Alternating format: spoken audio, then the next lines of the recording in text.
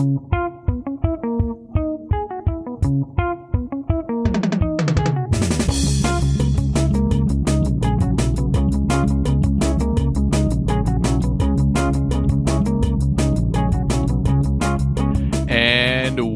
back, everyone. It is episode 89 of Thirst and Goal, and welcome back football as well, Ben. Finally! Week 1.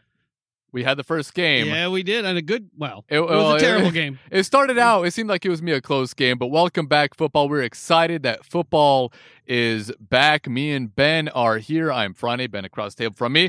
And Ben, it has been a smoky, warm week. Yeah, it's a little balmy out here. LA. The smoke in the cloud cover is holding in the humidity, but also the smoke is, making it a little bit difficult. Yeah, just looking to go at the outside. sun. Today at the 6 sun o'clock, is red. At about 5:30 or so. I just went outside, looked outside, and you could look directly at the sun. Yep. It was just a red circle in the sky. Yeah, it was a little creepy. It's been a little eerie here for sure. on the West Coast. Not only here in LA, but San Francisco, Seattle, I'm sure Portland. I haven't seen too much video from Portland, but I'm guessing it's probably the same. But it has been an eerie week here, but we always record this podcast outside where football should be played and podcasts should be recorded, and we should add smoke exactly. to one of the descriptions of the weather: rain, sleet, snow, even though it never snows, high heat. We're out here all the time, and now it's the smoke. Yes, exactly. Friday, how was your week this week? It was a good week, Ben. 4 days this week. Monday was a holiday. It was Labor Day weekend, and so it was a short week, and it was a good one. It was a good one. What about you, Ben? Yeah, it was a pretty good week. I'm not going to complain too much about this week. The weather, albeit we couldn't breathe very well. Unhealthy. It was unhealthy, but it wasn't crazy hot. If it was 115 degrees like it was the weekend before that or the week before that, it would have been even worse. But what are you drinking over there? You know what? Tonight, Ben, I'm continuing to drink the Braddock Oak Rye with a little bit of Coke, a little bit of tonic, and just a little bit of water. I'm just adding to this thing, but it actually tastes good. Yeah, that's a pretty good rye, actually. It is actually good rye. Price. It's a good rye alone by itself on the rocks. But we have some other good ryes in the house that I didn't want to, mix with anything else. So this is a good option for mixing. Absolutely. What about you, Ben? I am continuing to drink as well the Citadel Gin de France, a melange of botanicals and juniper. It's a really, really nice gin for the price. It's somewhere around $25. You always change your accent when you're talking about this one. Exactly. Now I have a different accent altogether. But it's from the southern region of France. It's about 88 proof. Not a sponsor. Neither Braddock nor Citadel is a sponsor of the show. They should be. But we want to let you know what we are drinking over here, because this is a show about football, fun, friends, whiskey, and beer reviews. We give you the NFL news, all the NFL news that's fit to talk about. We go through the games, and we also do a bourbon, scotch, rye, or cognac review on every show, but typically it's a bourbon or a scotch or a rye. And we do a different beer review from all over the world every single week. Franny, what are we going to talk about this week? Tonight, Ben, on the big board, we have our NFL news as usual. We have a shout out to our new and loyal listeners. We have our NFL Week 1 preview and our picks. Finally. I am so excited. Finally. And we also have our tag team news, Thirst and Goal news, Ben's Steelers, my Eagles, Sonya's Seahawks. She'll be on the show eventually, we promise. And right we also around have the playoffs. Exactly. We also have our shot of the week, which is inspired by week 1 of the football season. Ooh, and what's it called? Football is a lifesaver shot. You could say that, Ben. It is. It feels good. It was nice to get back to some normalcy this week, just seeing that game on TV. It was so exciting. And we also have our beverage of the week. This week we have a bourbon. It is the Four Roses small. What happened to the bottle? Small batch? I'm not even sure. I left the bottle somewhere inside, but it's a small batch. But it is a low-priced bourbon, but it has high ratings. It's a classic. We also have our beer beer of the week, which is also a domestic beer. And Ben, I'm sure you have that one. Is it Dust Bowl? Yeah, Dust Bowl it's the Brewing Company. Dust Bowl, one of their IPAs from beautiful Turlock, California, Also, up on the Central Coast. Very highly rated, and I hope I find the crispiness that I'm looking for, that I have been searching for the past few weeks. Ben made fun of me before the podcast about that. It seems like I'm always on the search for crispiness. You know what I have in to a say beer. to that? A little bit more crispness. Oh man, that's actually pretty good. A little soundbite from the past few weeks. That could have been from episode 85, 86. I'm always looking for that crispness, but this beer has a very high rating, so I'm very excited to try that. And we also have our Thirst and Goal betting corner. Ben's betting corner is making. Did we have a song for that, Ben? I mean, do you have your lead-in song? Did we have a lead-in song for that? I don't remember. Yeah, we do somewhere. I think it's somewhere. I think it's somewhere. I'll find it. I know we have my drinking song. I think we had that song as well, your betting song. But Ben loves the betting corner, and so we have the betting corner, and we also have our housekeeping to finish up the night.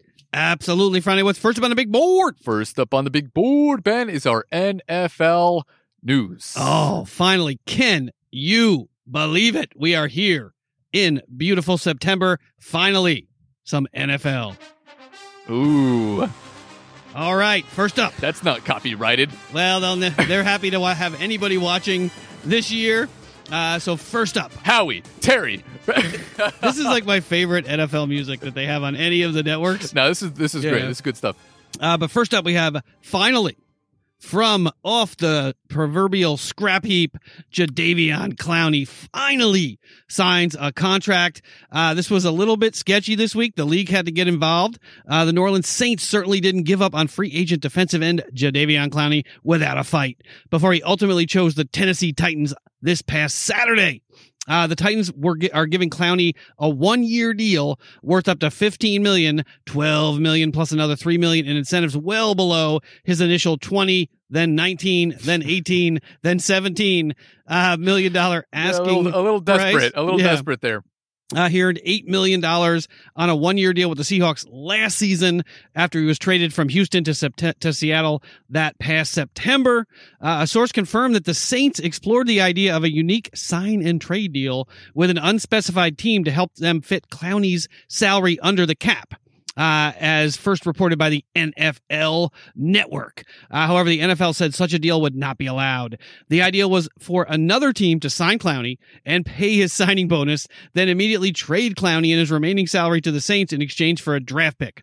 The other team essentially would have been buying a draft pick, which the NFL has never allowed. You have to, you got to go in Major League Baseball for that to be permitted. NFL Network reported that the Saints were prepared to send a second-round pick and a player to this unspecified team. However, a source said it never got to the point of a finalized offer since they reached out to the league for permission. First, that's a new one for Sean Payton, asking permission.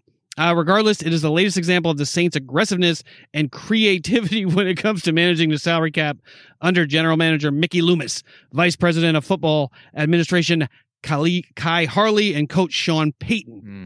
Finally, what say you about Jadeveon Clowney?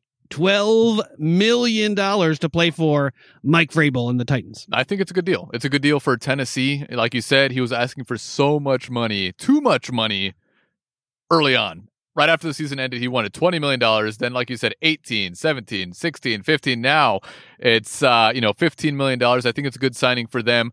The AFC is open for the taking.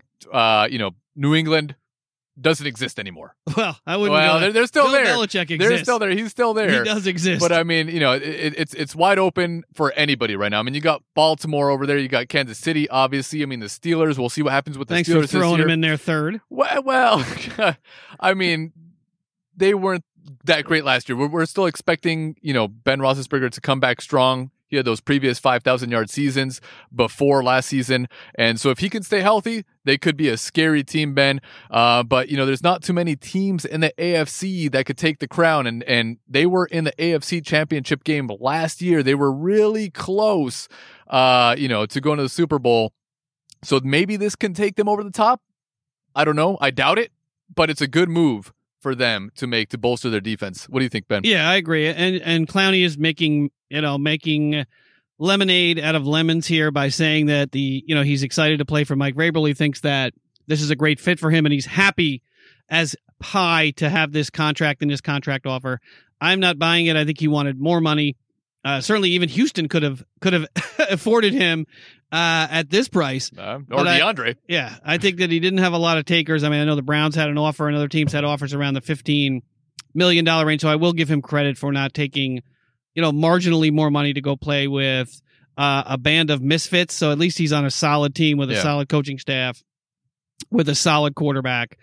So we'll see what happens. But the jury's out as far as I'm concerned on Tennessee. It'll be difficult for them to repeat what they did last year, but we shall see. But it's funny to see Clowney finally get a contract literally the week before the season starts. And he had to get it done in order to play week 1, right? I mean, if he waited even this week, he wouldn't be able to play week 1. I don't know about week 2, but he wouldn't be able to suit up and play for Tennessee. But I think it's a great move for them. For sure. And it also, throws a little shade on this notion that you need to get a contract in place 3 months before the season starts, because their playbooks are just so complicated that no one can conceivably figure out a football playbook unless they've got 2 or 3 months advanced, study time.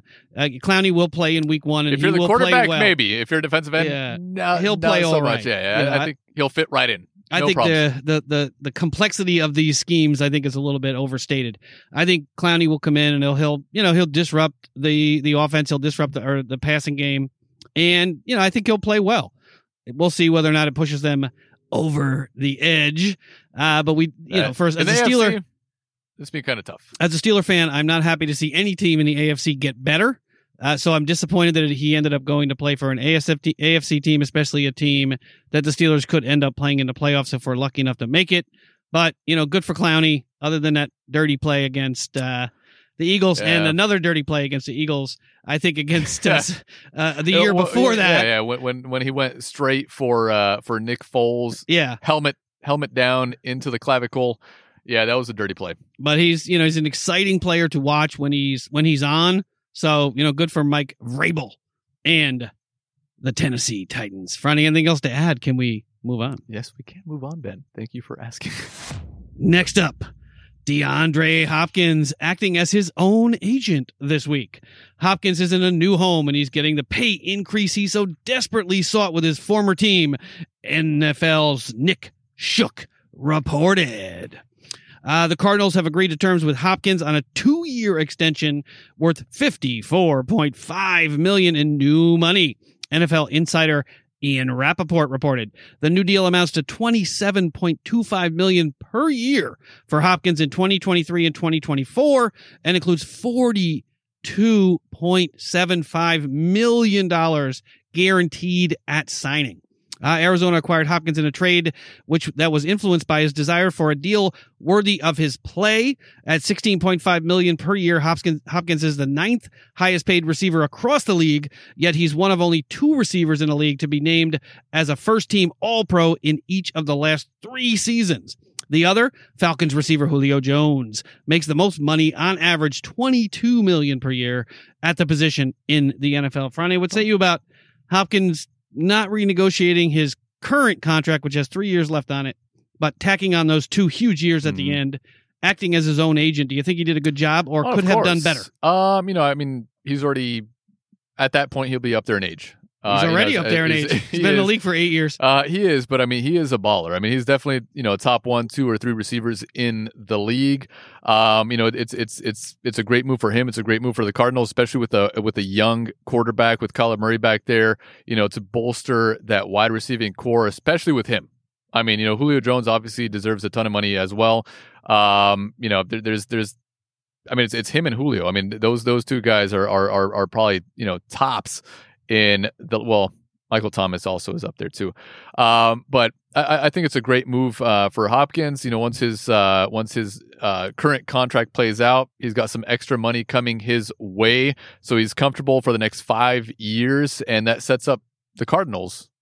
It puts him in a good position right now in the NFC West, and that NFC West will be scary moving forward. So for sure, and it's a nice way to finish up your career. Odds are, unless there's something in the water that's imported into Phoenix, Arizona. And Larry Fitzgerald, somehow he's able to drink the same water that Larry Fitzgerald is drinking. This will probably take him right about to the tail end of his career. I think he'll be about 36 years old at this point. That's about 80% guaranteed on this last contract. So going into those last 2 years, he will have essentially a nice pension plan there in his last 2 years with $42 million guaranteed in the last 2 years of that contract. But it kind of makes you wonder, what was Houston thinking? Like, why? I don't know. Why get rid of this guy? And I mean, I don't know if Kamara is on the agenda, because that was breaking news today where Kamara signed that 5-year, $75 million contract with the Saints, and the Saints are having cap issues as well. But even if if you're having cap issues, you got to somehow keep DeAndre Hopkins. I mean, the guy's amazing. Yeah, I mean, I don't quite understand it. Watching that Chiefs game, and considering that Houston did have some cap trouble last year and is, not tight up against the cap, but is close to being tight up against the cap this year, looking at that roster and then looking across the field at what the Chiefs and the players that they have on that field, it makes you wonder where Houston is spending all of this money that they cannot keep DeAndre Hopkins, that they had to trade away Jadeveon Clowney when they really don't have a lot of beef on that roster. Mm-hmm. It's essentially Deshaun Watson and Brandon Cooks, Will Fuller, Laramie Tunsil, which was a terrible. That was just a terrible trade, if you ask me, considering the holding penalties that this guy accumulates. But it makes you wonder why they don't have more room under the cap. They should be able to have Jadeveon Clowney and DeAndre Hopkins on this roster today. They should. I said Kyler Murray's a young quarterback, but Deshaun Watson is not much older. And to have a young quarterback with a new huge contract, it'd be nice to have DeAndre Hopkins there for at least, 4 or 5 more years. Yeah, and it's not even going to be that expensive. Yeah, that's an excellent duo to have if you're any team. Yeah, I just don't understand. I can't understand it. I'll never understand Bill O'Brien. We'll talk about that a little bit more when we get to when we talk about the games. When we talk about the games, but you want to talk a little bit about Kamara, since you mentioned that today. Alvin Kamara, big extension after a little bit of drama earlier this year. Was he holding out? Was he not holding out? There was a little bit of drama there. But the Saints finally get a contract done with running back Alvin Kamara. They agreed to a 5-year extension the team announced today. The extension is for $75 million in new money, bringing the total value of Kamara's contract to $77.133 million, out to the third decimal point there, and includes $34.333 million guaranteed. Sources told ESPN's Adam Schefter the average annual value of the extension, $15 million, matches what Ezekiel Elliott signed for with the Dallas Cowboys in 2019 and trails only Christian Superman McCaffrey's $16 million per year with the Carolina Panthers. Frane, what say you about Kamara's new contract? Looks like he might have been holding out to some degree. A little bit. It seemed like he was holding out a little bit. Just a little bit. But he puts him right up there with, like you said, Christian McCaffrey, Ezekiel Elliott, Le'Veon Bell with $13 million a year, David Johnson with $13 million a year, and he's definitely better than but you can't David keep DeAndre Johnson. Hopkins at $19 million a year. Why would you want to do that when you could have David Johnson for $13 million a year? Exactly. Bill O'Brien is a genius. Bill Nye has nothing on him. The ownership tends to think so.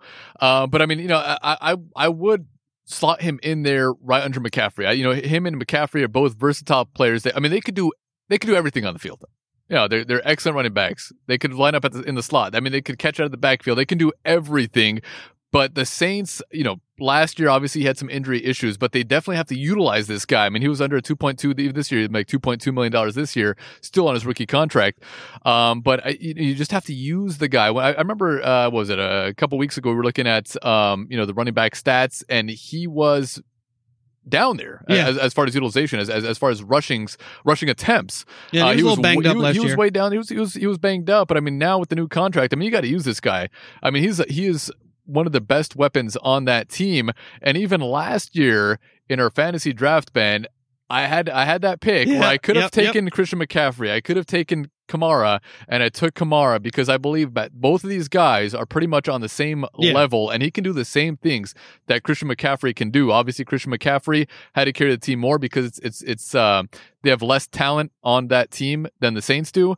But when you have a guy like him, you got to utilize him to the max. Oh, for sure. And they're going He to does have everything. to now because this is a hefty contract at $15 million a year for a running back. Especially with their cap Yeah. problems. I don't Yeah. know how the hell they did it, but they did it. And they did it. I mean, and that's what makes Bill O'Brien such an idiot, right? And he's got nobody on his roster, and yet he's trading away every legit, blue chip player that he has. This guy's good. Let's trade him. Yeah, and you Let's see stop that your teams like the Saints, the Chiefs, the Steelers. I mean, you look at those rosters and how stacked they are on both sides of the ball. I mean, the Steelers more so on defense, but you look at the Saints; they're stacked on defense and on offense. The Chiefs are stacked Giving the on the Steelers offensive props line, of until the course. season starts. Until the season starts. Until tomorrow. And then we have our podcast next week. Those motherfuckers. I can't believe that. I can't believe they lost to the Giants. But I mean, you look at the teams that are really competitive around the league. You can see how good the general managers are. You can see how creative they are with restructuring deals and taking advantage of some of the quote, for lack of a better word, loopholes in the CBA that allow, signing bonuses and all these other things that can sort of stretch the contracts out over a longer period of time. Yeah. Much like a balloon payment, they do come due eventually. But you hope they don't come due until you're in, a little bit of a rebuilding stretch. So, to look at Bill O'Brien and that team and to look at the Saints, the Steelers, the Chiefs, the 49ers, and you look at the players they have and you just wonder how a lot of these folks are able to keep their job. Even the Packers and what they've subjected poor Aaron Rodgers to, Mhm. as much as he's not, not my favorite quarterback, they have never put I a don't know good why. enough team around him. But when you look at what Andy Reid and his team is able to do and the general manager over there, as well as in Pittsburgh with Kevin Colbert and the Eagles as well with Howie Roseman and the Saints, it boggles the mind why teams are so tight up against the cap and have so little talent on their roster. So I will give the Saints credit here. I mean, unfortunately, they don't have a quarterback. But I mean, I mean, when you get a talent like Kamara, you can't let that go. It is expensive. Obviously, running backs, but he's more than a running back. I mean, he does everything. I mean, he definitely does. But I mean, you just can't let this guy go. That's what once you have this guy, do not let him go anywhere. Pay him $75 million. He's worth it. Yeah, I mean, and a bunch of it's guaranteed, but they can get out of this contract in 3 years if they need to. And I mean, he can catch the ball out of the backfield. Yeah. He can, he can line up in the slot. You can use him as a decoy. You can use him on all sorts of different offensive packages, and he can run the ball from scrimmage as well. So I agree with Frane. I think he's better than Ezekiel Elliott and better than some of those other folks that we He's named. got more talent. He's got more talent. And I think it's not a bad move, especially I mean, running for backs a are team that underappreciated in the league. Yeah. But there are certain guys that you just have to sign.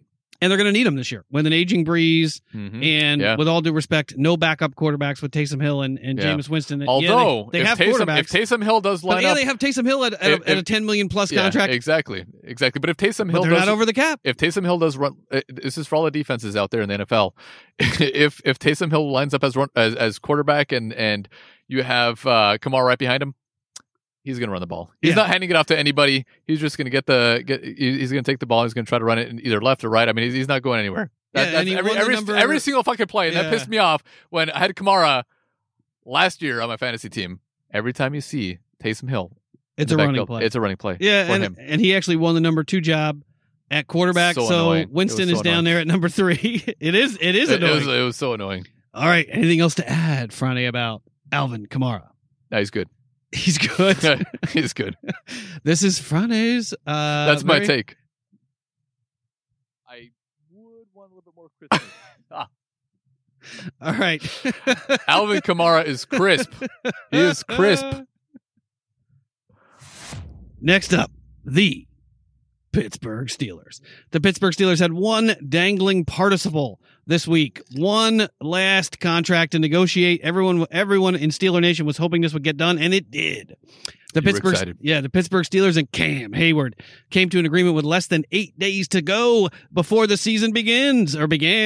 Hayward, their veteran defensive lineman and captain, agreed to a 4-year contract extension this past Sunday.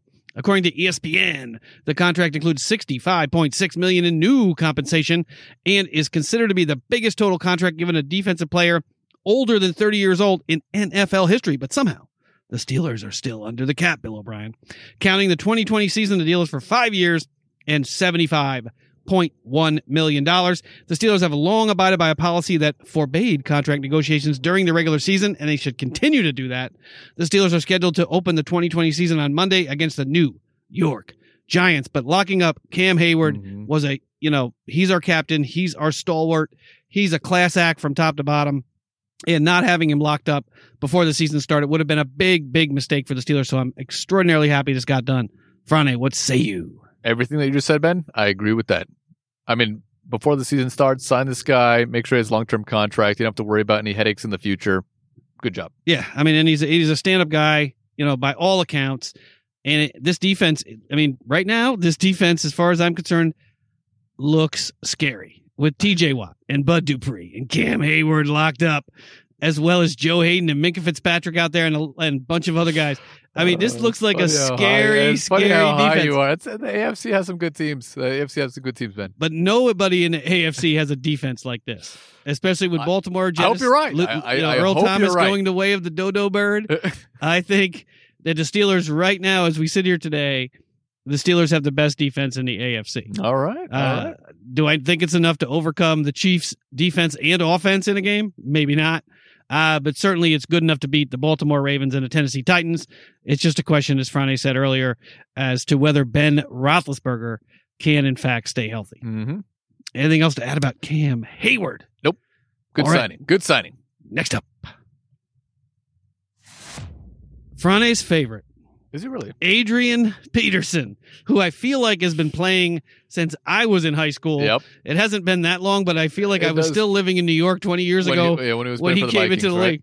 But Adrian Peterson is signing with the Detroit Lions.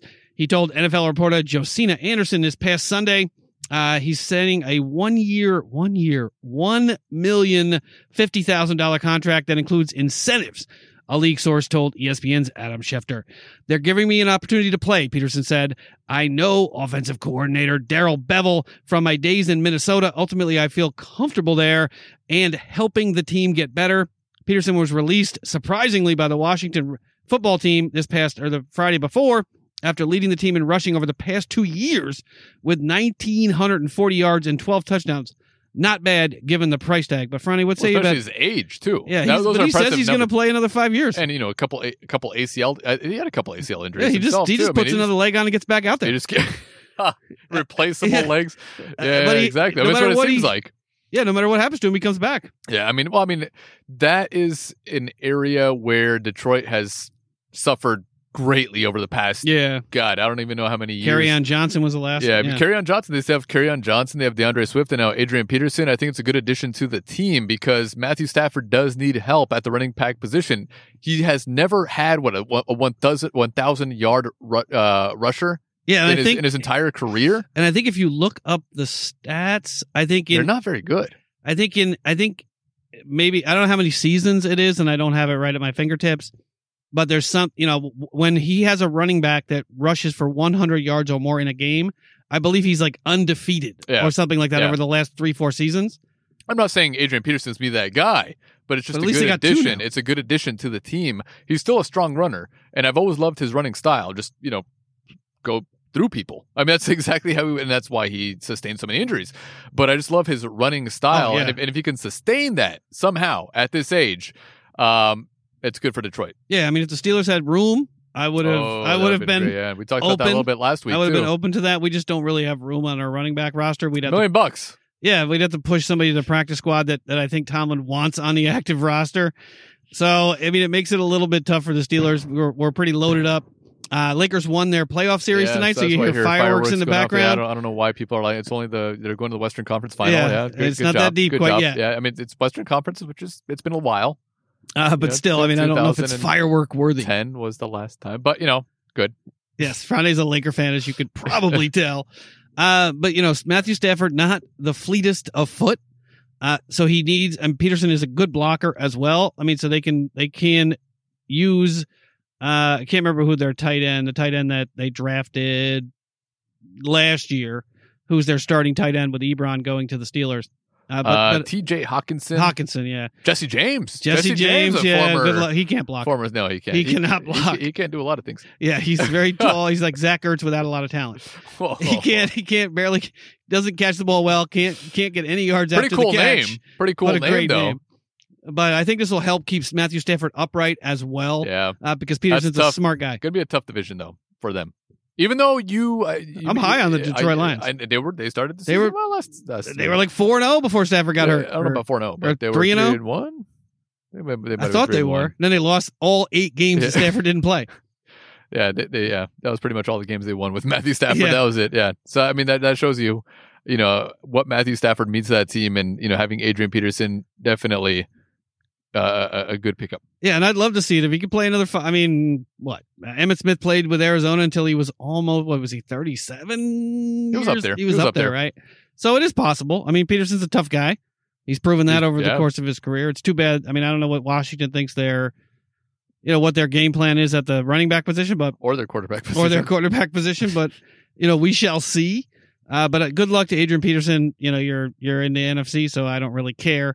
But you're helping Detroit in that division, which warms my heart because I want to see Detroit take the cockles of your heart, Ben. Because I want to see the Lions win that division at some point before I'm retired. It won't happen this year. Yeah, so you have about 15 years. Please get there. Just aged yourself, Ben. Yeah, exactly. Well, they don't know. I want to work early retirement. I want to work till I'm 70. Well, Well, no, I don't want to work till I'm 70. But... No, I wouldn't want to. I don't want to work till I'm 37. Yeah, exactly. Anything else to add about Adrian Peterson? Nope. Next up, the Buffalo Bills. Tre'Davious White. I got that one right. Tre'Davious White. Buffalo Bills. Really messed that one up. Yeah, I didn't mess that one up. Cornerback Tre'Davious White, who said he considered opting out of the season, has signed a 4-year extension, according to Marcel Louis Jacques of ESPN.com. The extension is for $70 million and includes $55 million in guaranteed money. That's a nice chunk. According to Adam Schefter and Jeremy Fowler, the total value of the deal, which runs through the 2025 season, is $82.1 million and will make him the highest paid corner in the NFL when it comes into effect. The 27th overall pick in the 2017 NFL Draft, White was the first pick of the Sean McDermott era in Buffalo and was the franchise's first foundational piece under its new regime. White recorded 4 interceptions as a rookie and picked off a league-high 6 passes in 2019 when he was named a first-team All-Pro for the first time in his career. Since entering the league, his 12 total interceptions are tied for 4th most in the NFL. Frane, what say you about the Bills solidifying that defense? Good. Good? Yeah. No, I mean, if you can find a good corner in this league, if the Eagles can find a good corner, then yeah, definitely sign that guy. Yeah, Joe Hayden's out there. Minka Fitzpatrick. He's a safety, but Slay. I mean, we'll see how Slay plays this year for the Eagles. Slay is a really good player. I'm sorry Detroit let him go. 30 years old. We'll see how he performs. Make him sound like he's it seems like there's not that many corners in this league that perform very highly at their position. There aren't, and the ones that are getting paid. Are paid handsomely. Yeah, and rightfully so. Joe Hayden for the Steelers gets paid a pretty penny. Now we're going to talk about Jalen Ramsey coming up, but I just like to see the Bills, making these kinds of moves, locking up franchise type players for long-term deals, something they hadn't done since the 90s.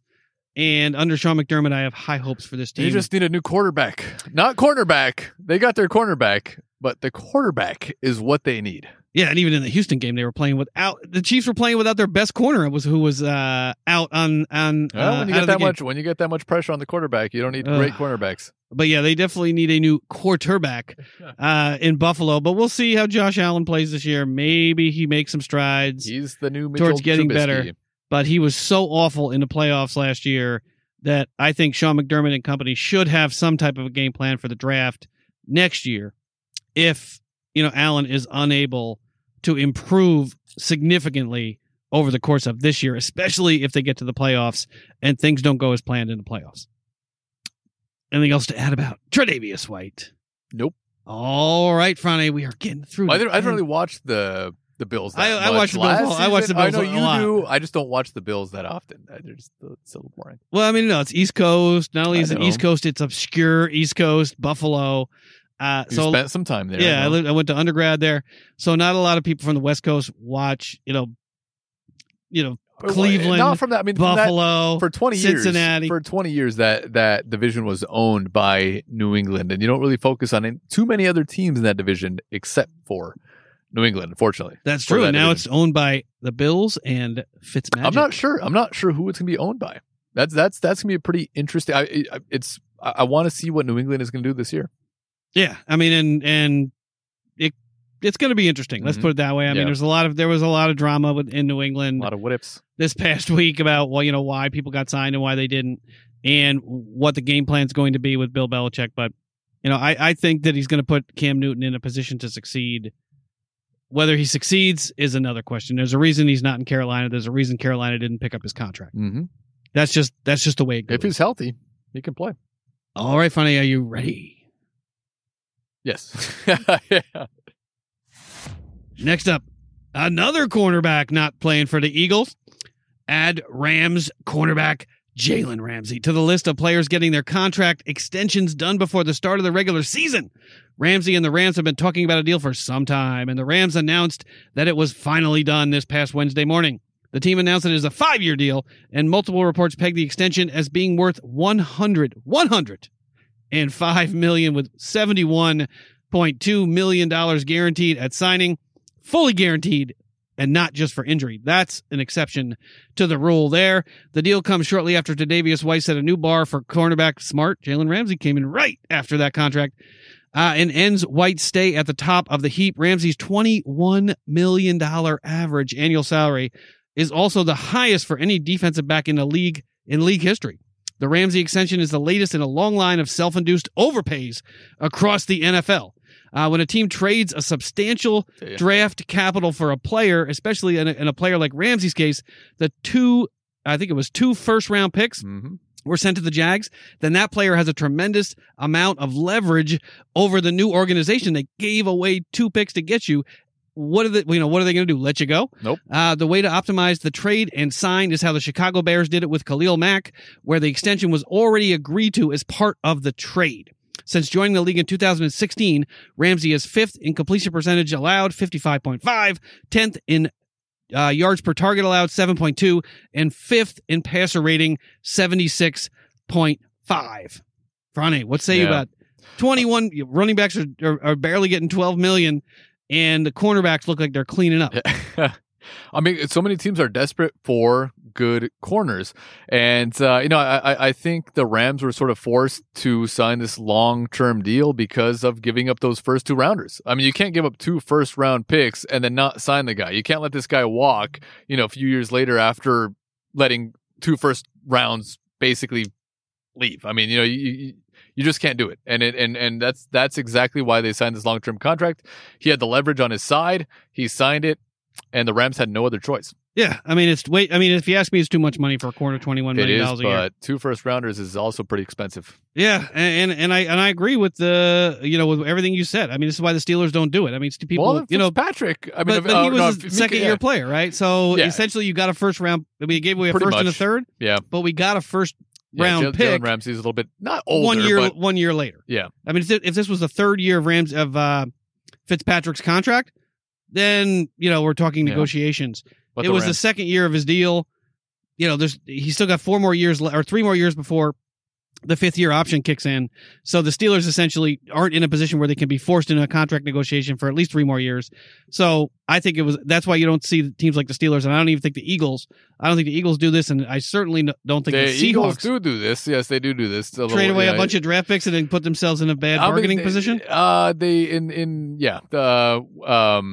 What was it, a few years ago when Andy Reid was still coaching the team and I can't remember what's the quarterback's name there that said it was a dream team. It was Jaworski? No. Oh, you mean from back in the day? No, 2009, 2008. He played for Tennessee. I can't remember his name now. He played for Texas. But whatever. Schaub? No. But I mean, Carr. No, but he basically said that Eagles have a dream team, and that's when they finished 4-12 that season. So I mean, the Eagles have done it in the past. I mean, they kind of reached for some of these guys, but the Rams sort of did the same thing. And in this situation, I mean, they they gave away a little too much, and now they're having to sign this long-term contract because they just don't want to admit to the mistake that they made. Yeah, and the Cardinals put themselves in the same position with Hopkins. Mm-hmm. I mean, I think they got out from underneath it a lot more cheaply with just adding on those 2 deals at $54 million. But it puts you in a bad predicament if you're not willing to, fish or cut bait, as they say, and you don't believe that Jalen Ramsey is worth this kind of money. Then you've got to give up those 2 draft picks. I don't think those 2 draft picks are as valuable as a lot of folks might think, but I think that the Rams had no choice but to sign him. And he's a great corner, don't get me wrong, but let's not forget the consternation and the problems upon his exit out of Jacksonville. He was causing a lot of problems for Doug Marrone and the ownership room in Jacksonville, so that could happen again here in Los Angeles, but, good for him. He's a great corner. Not much else to add about that one. Mm-hmm. Vince Young. That's who it was, Vince Young, when he proclaimed that the Eagles Vince Young, yeah, you're definitely reaching there. But, they picked that's when they picked up Nnamdi Asomugha as a corner. That was a horrible pickup, didn't really pan out. But that sort of seems like the same thing with Jalen Ramsey. I think Jalen Ramsey is better than Nnamdi Asomugha, but still, Nnamdi Asomugha didn't sign for $21 million. No, and he didn't last very long. Didn't last very long. But yeah, you said the Eagles don't do that sort of thing. The Eagles have done that sort of thing, but I think they sort of learned from that mistake. Yeah, and you got to get about 12 years. Corners are tough. I mean, even what's his name, Josh Norman, never became the corner that people thought he was going to become. Since Deion Sanders, I don't know that we've had a shutdown corner like Jalen Ramsey in the league. So if you're going to sign somebody, this would be the player that I would sign. But let's hope that the Rams, get their cap problems under control. If you're a Rams fan, some issues. Yeah, for sure. Anything else to add, Fronty? Nope. We got a little bit of tidbits and odds and ends here that aren't necessarily worthy of a full-blown story, but Fronty and I found these 2 a little bit interesting. Reigning NFL Defensive Player of the Year, Stephon Gilmore, received a $5 million raise for no good reason from the New England Patriots leading into Sunday's opener against the Dolphins. Gilmore was scheduled to earn a base salary of $10.5 million in 2020, but the club, out of the kindness of its heart, increased the salary to $15.5 million. Gilmore can earn up to $17.5 million if incentives are reached. Probably had something to do with Tre'Davious White getting that deal and Jalen Ramsey getting that deal. But what do you think about an unsolicited raise for Stephon Gilmore? It was probably almost as good as both of those guys. Yeah, they don't have too many other guys to pay on the team right now, so why not give him a raise? He's good. I don't know if he's that good, though. Yeah, he was Defensive Player of the Year, I think, year before last, might have been. Maybe. But yeah, Gilmore's really, really good. It's just an interesting way probably to head off a protracted negotiation at the end of this season. Another story coming out of Eagle Land. I didn't put it on the agenda, but I think Jason Peters received, a $3 million raise? I didn't even see that. That was actually surprising news to me, Ben. Off the podcast, we talked about that a little bit, but I wasn't even aware of that. But he's going to move into that left tackle position, and if he's forced into that position, his old position, then got a $3 million raise. I think he's making $8 million this year. He wanted it, and if he can stay healthy, but he's 30. He's up there. He's up there in age. Yeah, he's really up there. Unfortunately, he's the best option that we have in that position right now. So yeah, 2 years ago he was able to single-handedly take on Khalil Mack. Yeah, in a playoff game, so it's a while at ago. 30, but he was still 35, 36 at the time, taking on the best linebacker in the league. Yeah. So, Jason Peters gets a little bit of a raise. Next up, Kevin Stefanski. Oh my God. Said last week that he would announce the identity of the team's offensive play caller, keeping him in suspense, before their week 1 game against the Ravens. And he was good to his word on Friday. Stefanski announced that he will be handling those duties over offensive coordinator Alex Van Pelt this season. Stefanski took over the offensive coordinator role and play calling duties for the Vikings in 2018 and held onto them until he was hired by the Browns this offseason. What say you about I want to hear Kevin? what you have to say, Ben. I want because it's a team in your division. We haven't taken a punishment shot just yet. Do you have anything negative to say? Stefanski is a terrible play caller. Right there. He is not good at that particular role. You have an offensive coordinator. I know you're working with DePodesta to build a team around analytics and sound data-driven play calling, but you see what he did to the poor Vikings last year and the year before. The Vikings vastly underachieved last year and the year before. I know they won a playoff game last year. I know they beat the Saints in the playoffs. That's a big shot. That's a big That's shot. actually a big shot. I may have to drink that in 2 gulps.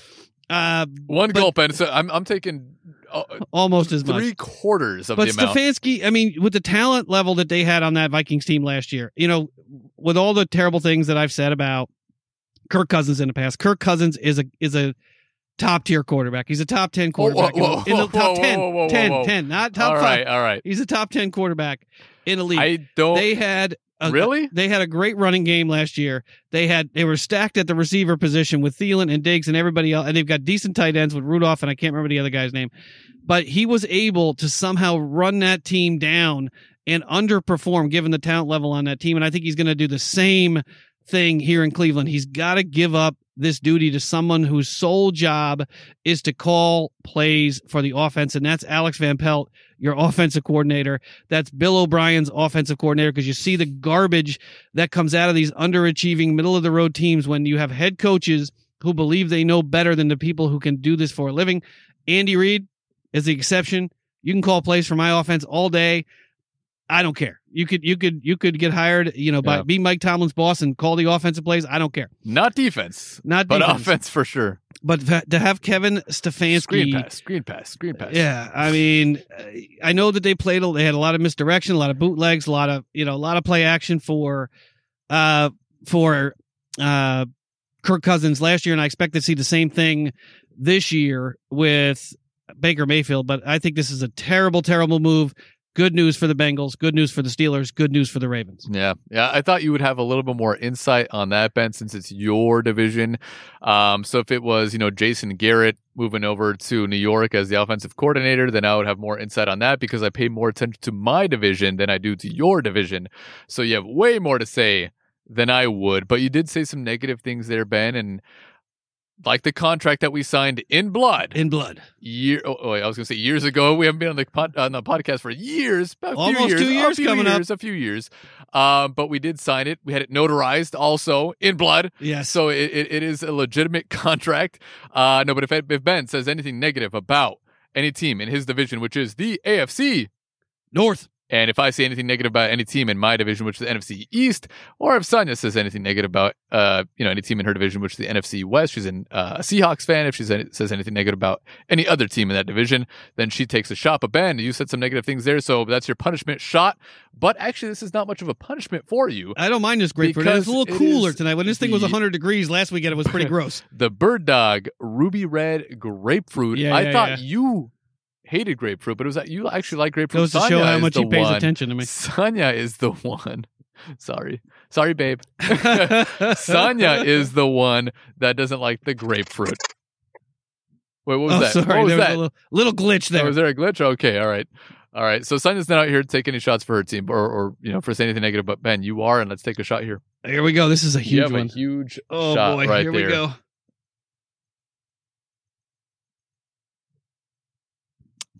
Oh my God, that was awful. It's actually. Oh, actually, no, it wasn't that bad. What am I saying? I should say it's bad because it's a punishment shot, but I actually kind of like it. I don't like it. It was just. It was just too big.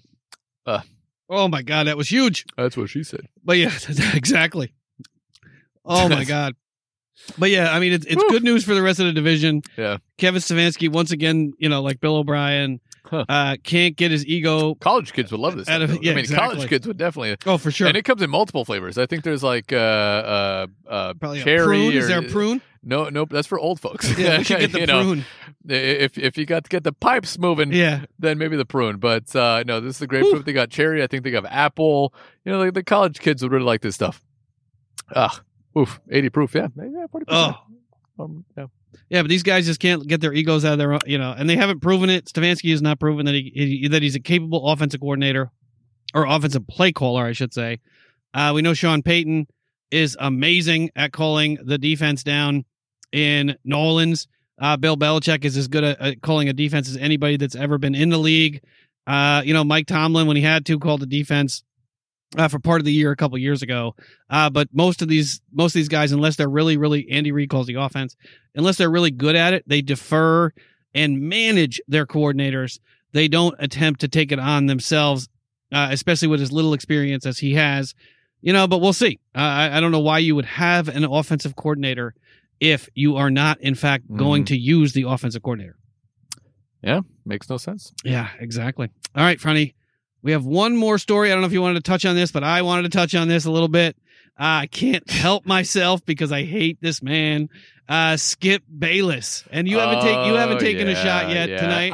I'm not going to say anything. I'm not going to say anything negative. You'll say something positive about the Cowboys, which you also said if we say something too positive about our opponents, we also have to take a shot. I'll be neutral in my position. But is there? I mean, a bigger douchebag on the radio or on TV? I don't think so. But how can you go on national television and call someone out for coming forward and bearing his soul, telling people that he was suffering from depression, didn't understand what it was until he finally figured it out, and showed true leadership, in my opinion, and in Franny's opinion, I think. We talked about this off the podcast. Yeah, I mean, it's your division. So what do you think about Skip Bayless telling us that you can't be a good leader unless you bury your feelings deep down inside? I think that's what makes you a good leader, to come out, because it is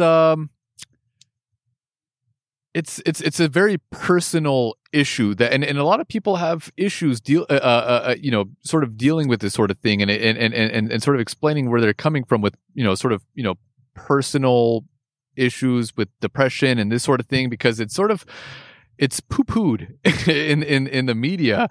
But for him to come out and say that he's not a leader for sharing his true feelings, it makes absolutely no sense to me. I mean, he obviously, I'm sure he got a lot of criticism, which kind of what he was looking for. I mean, he's one of those like social media darlings where he just wants to get a rise out of people and make them express either positive or negative feelings. He just wants to be out there, and he wants his name out there. He doesn't care whose feelings he actually hurts. That's even his own team. Even he claims to like. Team. It doesn't make any sort of sense to me. I mean, in my opinion, I think Dak Prescott is actually a leader by coming out and sharing how he actually felt.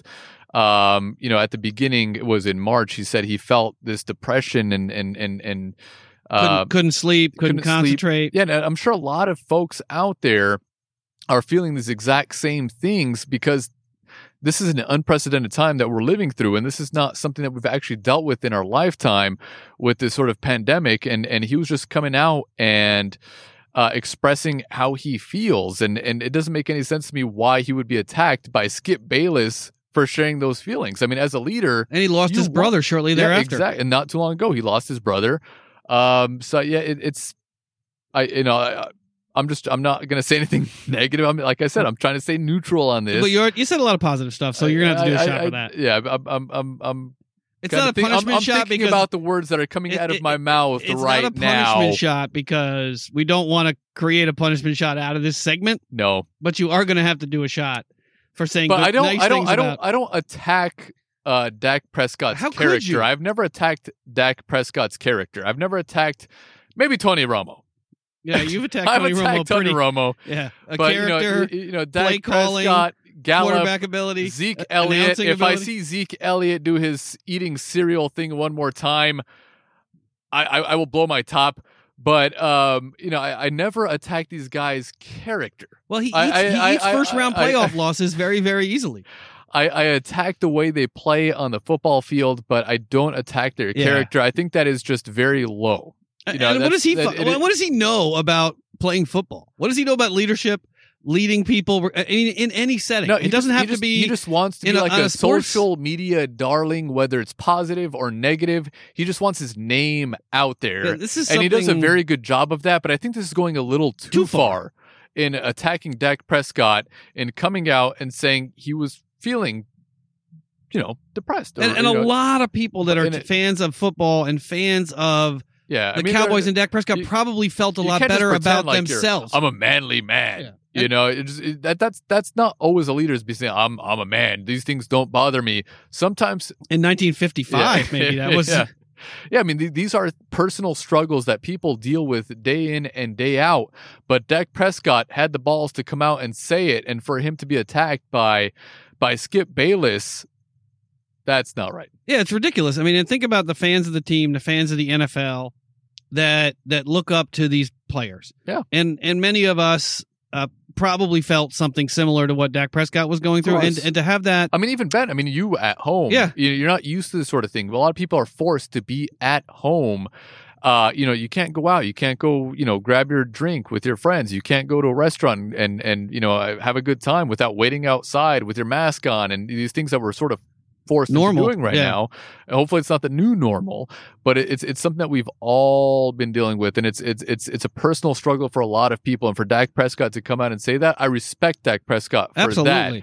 that. And for Skip Bayless, I mean, they should really. I mean, I'm not. I don't like to cancel call out culture, people and say, but this is up there with someone who uses racial language on the air, or says something inappropriate about someone's family member. I mean, to Franny's point, I mean, a couple months into this pandemic, I didn't know. I was angry. I was not sleeping. I was sad. Then I was happy. It's like a roller coaster. Yeah, it's like a roller coaster. For a lot of people. I don't think I was clinically depressed, but a lot of people. There are probably a lot of people that went through something very similar to what Dak Prescott was going through or is going through, and felt better about themselves. Felt affirmed that that what they were feeling wasn't out of the ordinary, that there wasn't anything wrong with them hearing their hero say this or an NFL player say this. Yeah.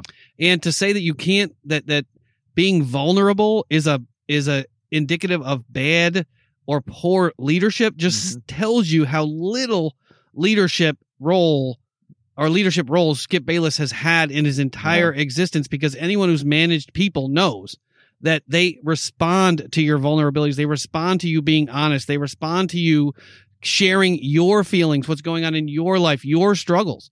People respond to that because it shows that you're a human being.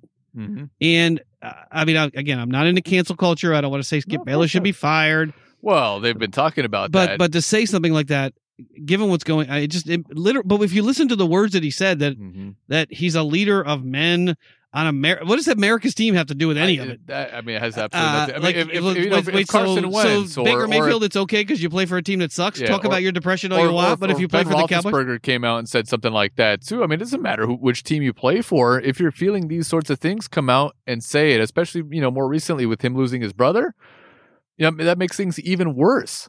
I mean, it's difficult to. I mean, I talk to people at work about these sorts of things, and I go to work. We actually have a place to go to. We're not stuck at home where a lot of people are. But a lot of folks are struggling with this because they can't take their family out on vacation like they usually would. That's sort of a release. That's where you get rid of the stress. Yeah, we didn't get. I haven't taken any time off since last August. Yeah, I mean, you're at home in the same environment. In your garage, in my garage or in my back room every single day, socializing with people. You want to get out. I mean, we're social beings, and you're not able to do that in this certain moment in time. And a lot of people, I'm sure, agree with Dak Prescott and disagree completely with where Skip Bayless took this whole thing.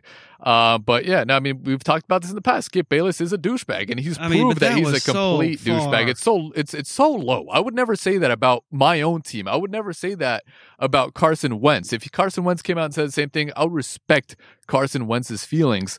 But for him to come out and say that he's not a leader of men because he's sharing his feelings, I mean that's such an archaic form of thinking. It's like, I have cancer. Why would you tell your teammates that you have? I mean, what? Yeah, it makes absolutely no sense. I actually have a little more respect for Dak Prescott with him coming out and saying that than just keeping it bottled up. Because if you keep it bottled up, that's even worse for your being. I mean, it's coming out one way or the other. Yeah, I mean, it's going to come out in worse ways than just sharing it with your entire team. And I'm sure a lot of his teammates feel the exact same way.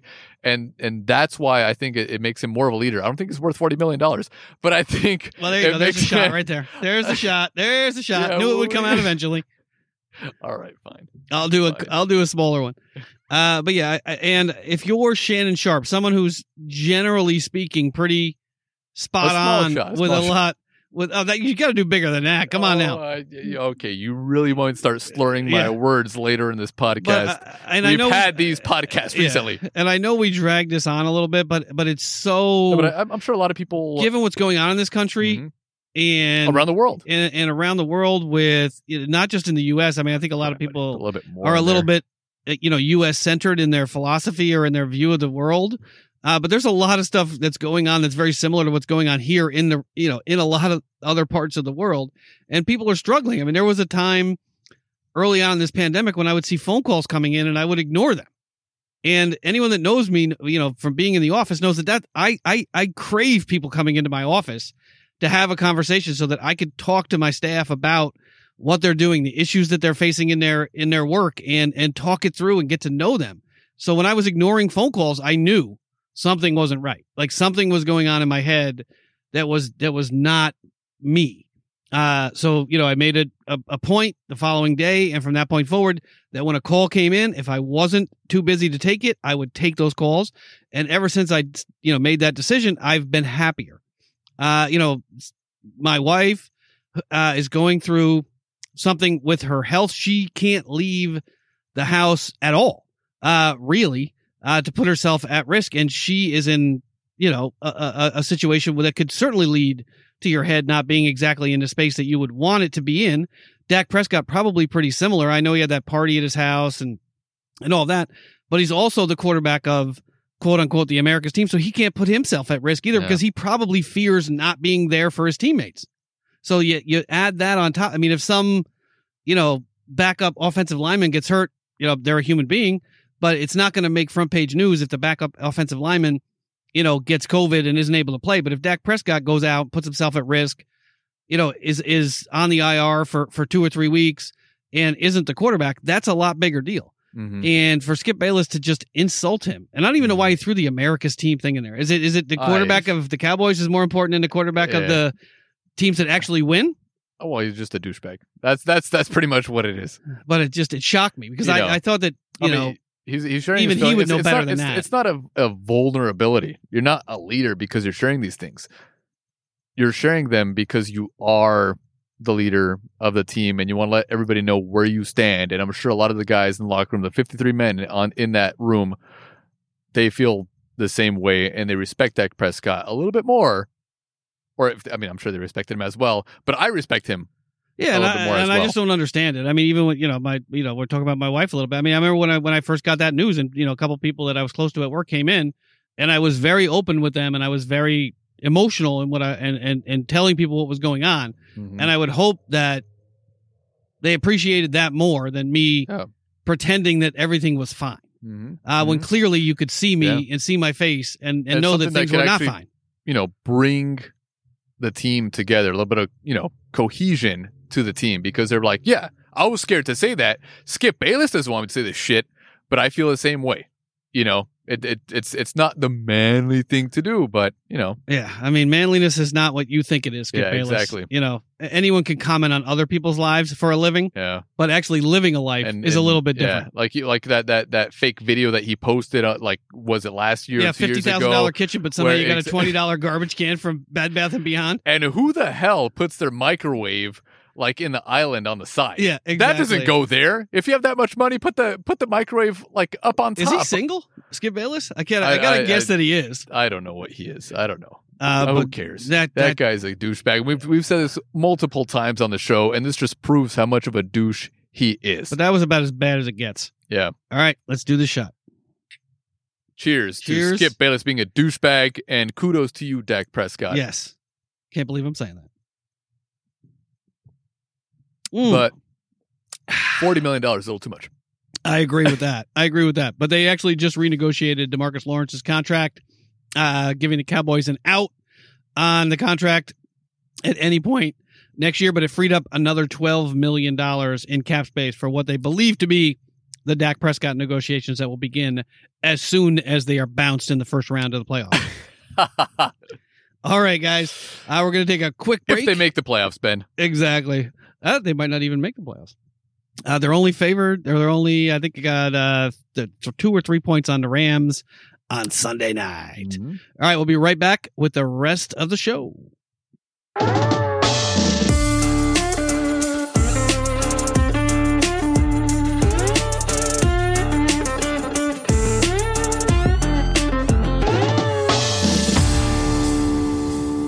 All right, and we are back. And next up on the big board, Ben, or is there more NFL news? No, we're good. Oh, okay, We're next good. up on the that was big a lot. That was an hour and 4 minutes. Board, Ben. Thank you, Skip, Yeah, dick. for raising our time on this episode.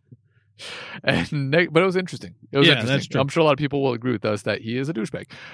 Next up on the big board, Ben, we have a shout out to our new and loyal listeners out there. Yes, thank you all to our new listeners, as well as listeners that have been with us for weeks, for months, or even since the very beginning, way back in November 2018. Yes, since 2018, we have been a show about football, fun, friends, whiskey, and beer reviews. And since you're listening tonight, tomorrow, in the car, whenever it is that you're listening to this podcast, please consider heading to our website, thirstandgold.buzzsprout.com, or search Thirst and Gold Podcast on the web and subscribe, rate, and review. Please, please, please, folks, we'd love it. We would truly appreciate it if you would hit that 5-star review, especially on Apple Podcasts. Mark it in Pandora as a saved podcast and leave us a review if you conceivably can, if you have the time, even if it just says great show, ! We truly appreciate it.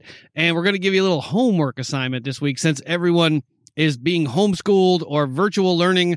Most everyone is doing that.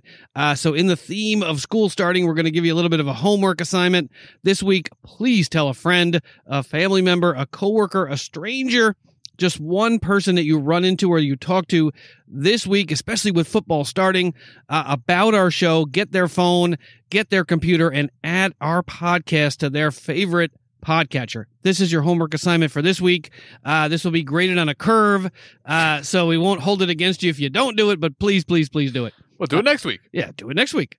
Just like I did my homework in high school. I'll just do it next week. Friday, what's next up on the big board? Next up on the big board, Ben, I'm excited to say this. NFL Week 1 preview and our picks for Week 1 of the 2020 you believe it? 2021 season. I can't believe it. I hope we play out the entire season. I hope we don't have too many issues, but I am so excited, Ben. And you pulled up the matchups for this week. Yeah, I couldn't be more excited unless A little bit more crispness. All right, so we're hoping this season It's very crisp. is very crisp. That's going to be a running gag for those of you that listen it to the is true, show on a though. regular basis. I didn't realize how much I said that, but every beer, almost Yeah. every single beer that I've tried, I always want that little bit of pop. That's why I have the long version crisp. and then this short version. I would want a little bit more crispness. I would want a little bit more crispness. I had to listen. I listened to like 6 episodes in the beer section, and it said the same, some version of that. I like a in all crisp but the IPA. beer. I like a crisp beer. Clearly, Even ours, Ben. Last week, we didn't have it chilled enough, I think. that's true. That's but true. I tried it the next day, and it had that crispness. Okay, and I I'm got one in the happy cooler for you with tonight. our home brewed beer. Yeah, our was it American Fifth Cream Ale? round American Cream Ale. But can you believe it? Week 1 is finally here. So we'll run down the Texans Yeah. versus Chiefs game, Yeah. and then we'll give you our picks for the rest of the week. But we talked a little bit about this early on. Mhm. But the Chiefs defeat the Houston Texans. Not unexpected. Deshaun Watson in the loss, 20 for 32, 253 yards, and count it, 1 touchdown, and subtract it, 1 interception. David Johnson with a decent game, 77 yards on 11 carries, 6 through the air. For Deshaun Watson, rushing 6 carries for 27 yards for Deshaun Watson. Will Fuller led all receivers with 8 receptions for 112 yards. And poor Brandon Cooks, who was supposed to be the savior in Houston, with only 2 catches for 20 yards. Jordan Akins, David Johnson, Randall Cobb finish it out for the Houston Texans. Patrick Mahomes, of course, 24 for 32 for only 211 yards, but count them, 3 huge touchdowns. The stud of the year so far, Clyde Edwards-Helaire, with 25 carries for 138 yards. Darrell Williams with 23 yards on 7 carries. Sammy Watkins through the air, 7 receptions for 82 yards and a TD. Travis Kelce with 6 receptions for 50 yards and a TD.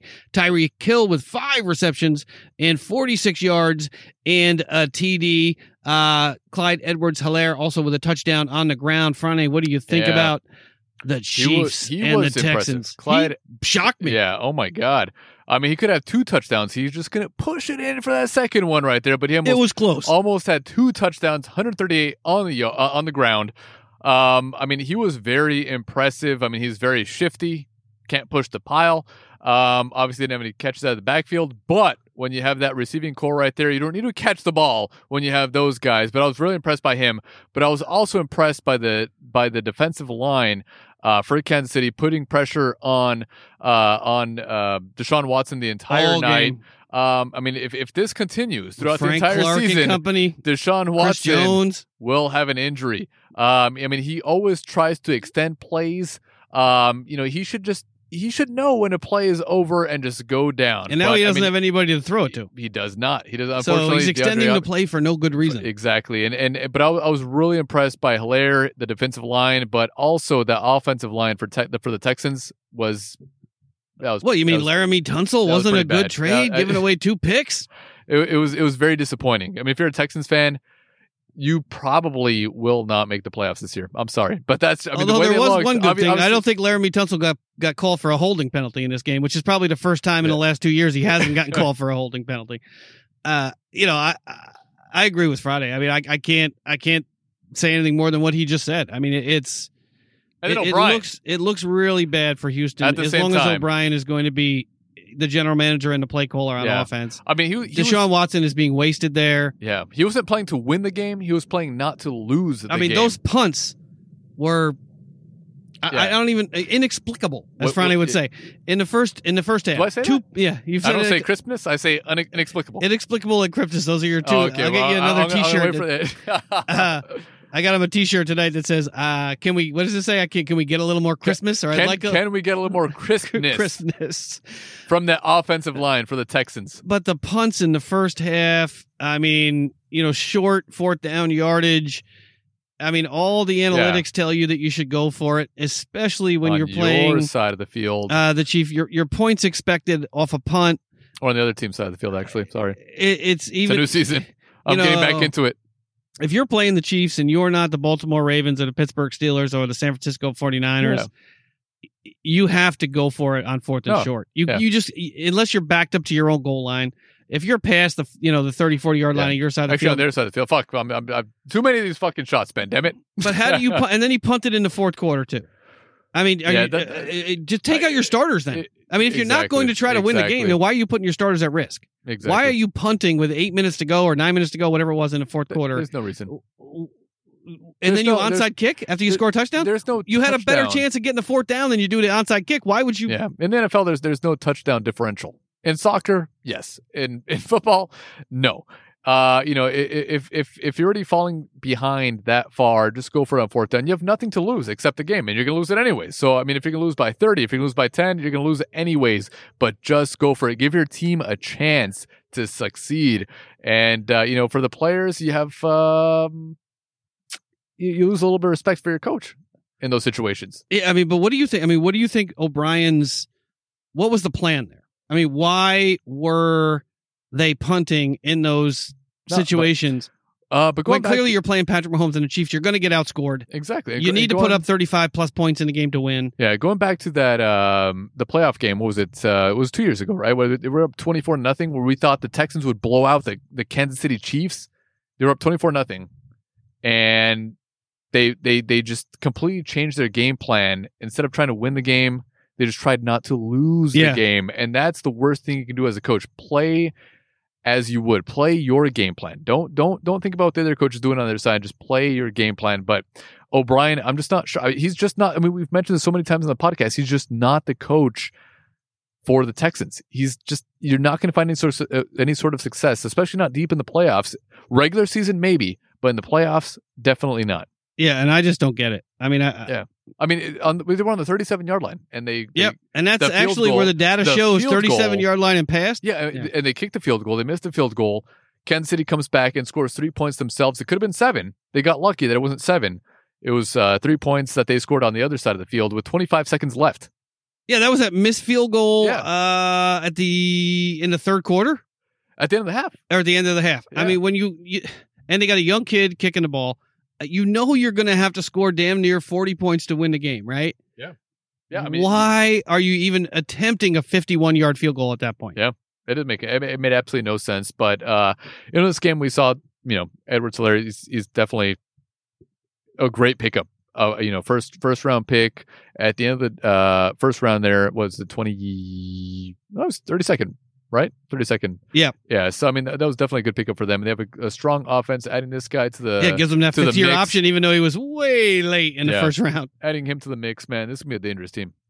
Yeah, and I just don't get it. I mean, it's like you're getting near the playoffs, and you're LeBron James or Michael Jordan's playing. They're playing 46, 47 minutes. You're like, no, he's going to play 38 minutes. No matter what happens in this game, Michael Jordan is only going to play 38 to 39 minutes. Yeah. I don't care how close the game is. That's essentially how Bill O'Brien approached this game. Mm-hmm. Didn't care whether they won or lost. I'm sure he cares at some level in his brain. But there was no indication during, especially the first half and the fourth quarter, that there was an urgency on the part of the Texans to keep the game close, especially after last year being up 24-0. Was it last year or the year before? I think it might have been last year. I can't remember. Yeah, I think it was last year because everybody was talking about revenge, which is like this. There's no such thing as revenge. Yeah. I mean, it seems like it was so long ago. Yeah, like they're talking about that from the playoffs about a lot of these games. This first week one, there's no revenge factor. Teams don't play better or worse because they're out looking for revenge. That's something that Skip Bayless would say. The Houston Texans clearly were out. I don't give a fuck about your feelings. You're not a leader. The Texans were clearly out for revenge, and did they do a pretty good? Did they do a good job of that? No, they didn't do a good job of that because revenge is not a real thing.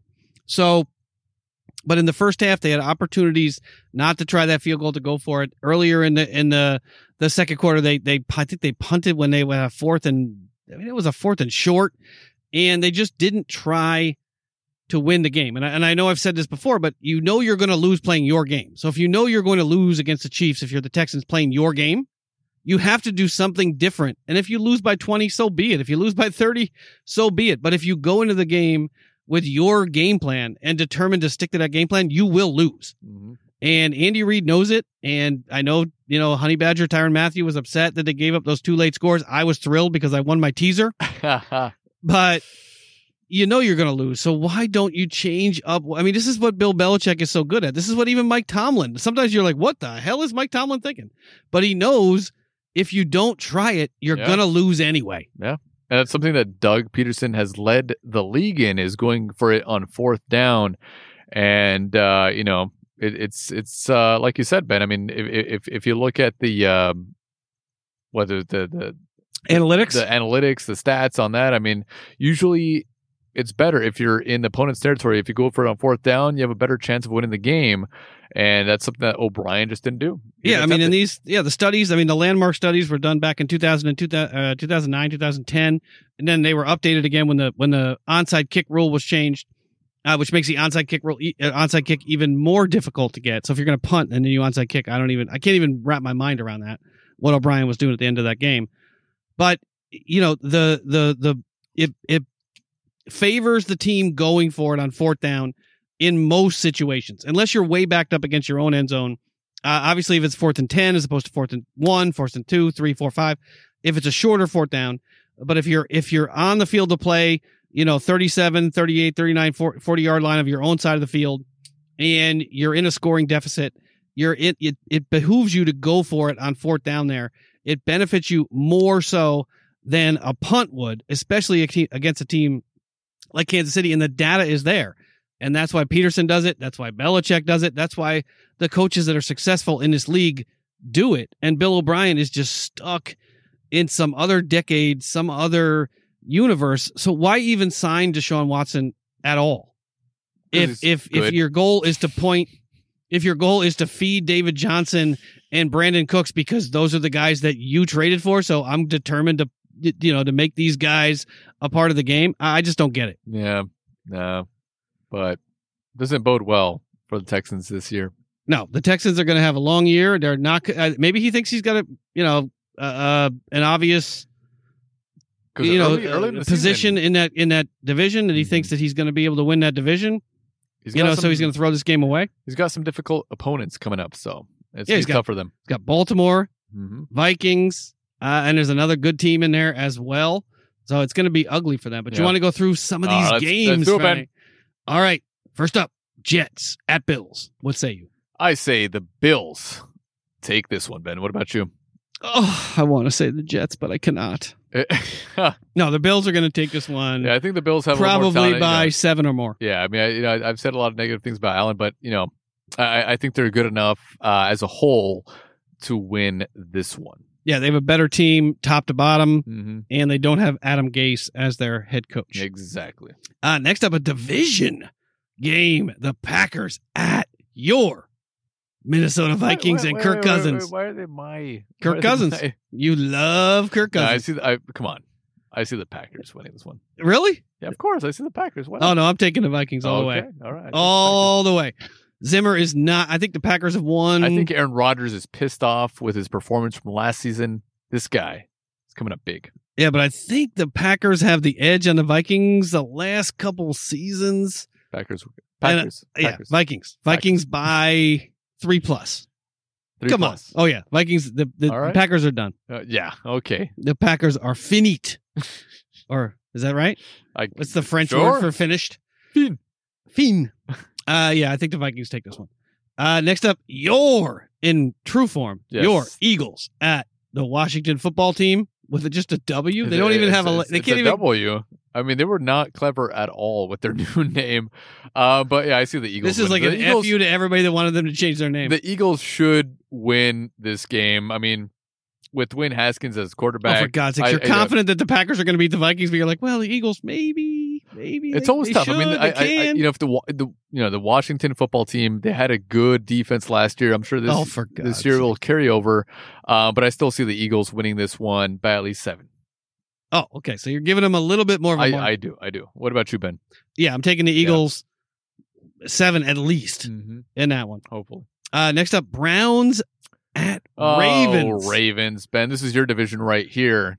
I see the Ravens winning this easily. Yeah, the Fighting Stefanskis are not going to... It's going to be an embarrassing season opener. I think Harbaugh and company are going to come play, ready to play. If there's one thing we know the last 2 seasons, Lamar Jackson is lights out in the regular season and against a poor Browns opponent, notwithstanding the talent on that roster. I think the Ravens could win this one by double digits. They might not even have their starters in at the end of the game. Next up, Colts at Jags. Yeah, this is an exciting divisional matchup between two teams that no one watches. Yeah, not very exciting, Ben. But this is Phillip Rivers' debut here. Yeah, it is. And I see the Colts win this one. And the Fighting Minshews. The Jags will probably finish last in that division. So Colts all the way on this one. By how much, you think? I'd say at least 10. By 10? By 10. Oh, Doug Marrone, where art thou? Well, they traded their entire team away. Well, they had Nobody wants to play for the there. Jaguars anymore. And Gakwe left, and Ramsey left, and everybody, it's Fournette left. Next up, I'm going to take the Jags or the Colts by potentially more than 10. Oh, wow. I mean, Rivers has got a point to prove, and his point is that the Chargers should have kept him. Next up, Raiders at Panthers. That's an interesting matchup right there because I don't think a lot of people know what to expect out of the Panthers. Or the Raiders, even. Well, you know what to expect out of the Raiders. What do you expect? Underachieving play, a good quarterback used incorrectly, decent draft picks that somehow never materialize into anything, and John Gruden going out and looking to find himself a couple more quarterbacks. Who are you picking in this one? Panthers.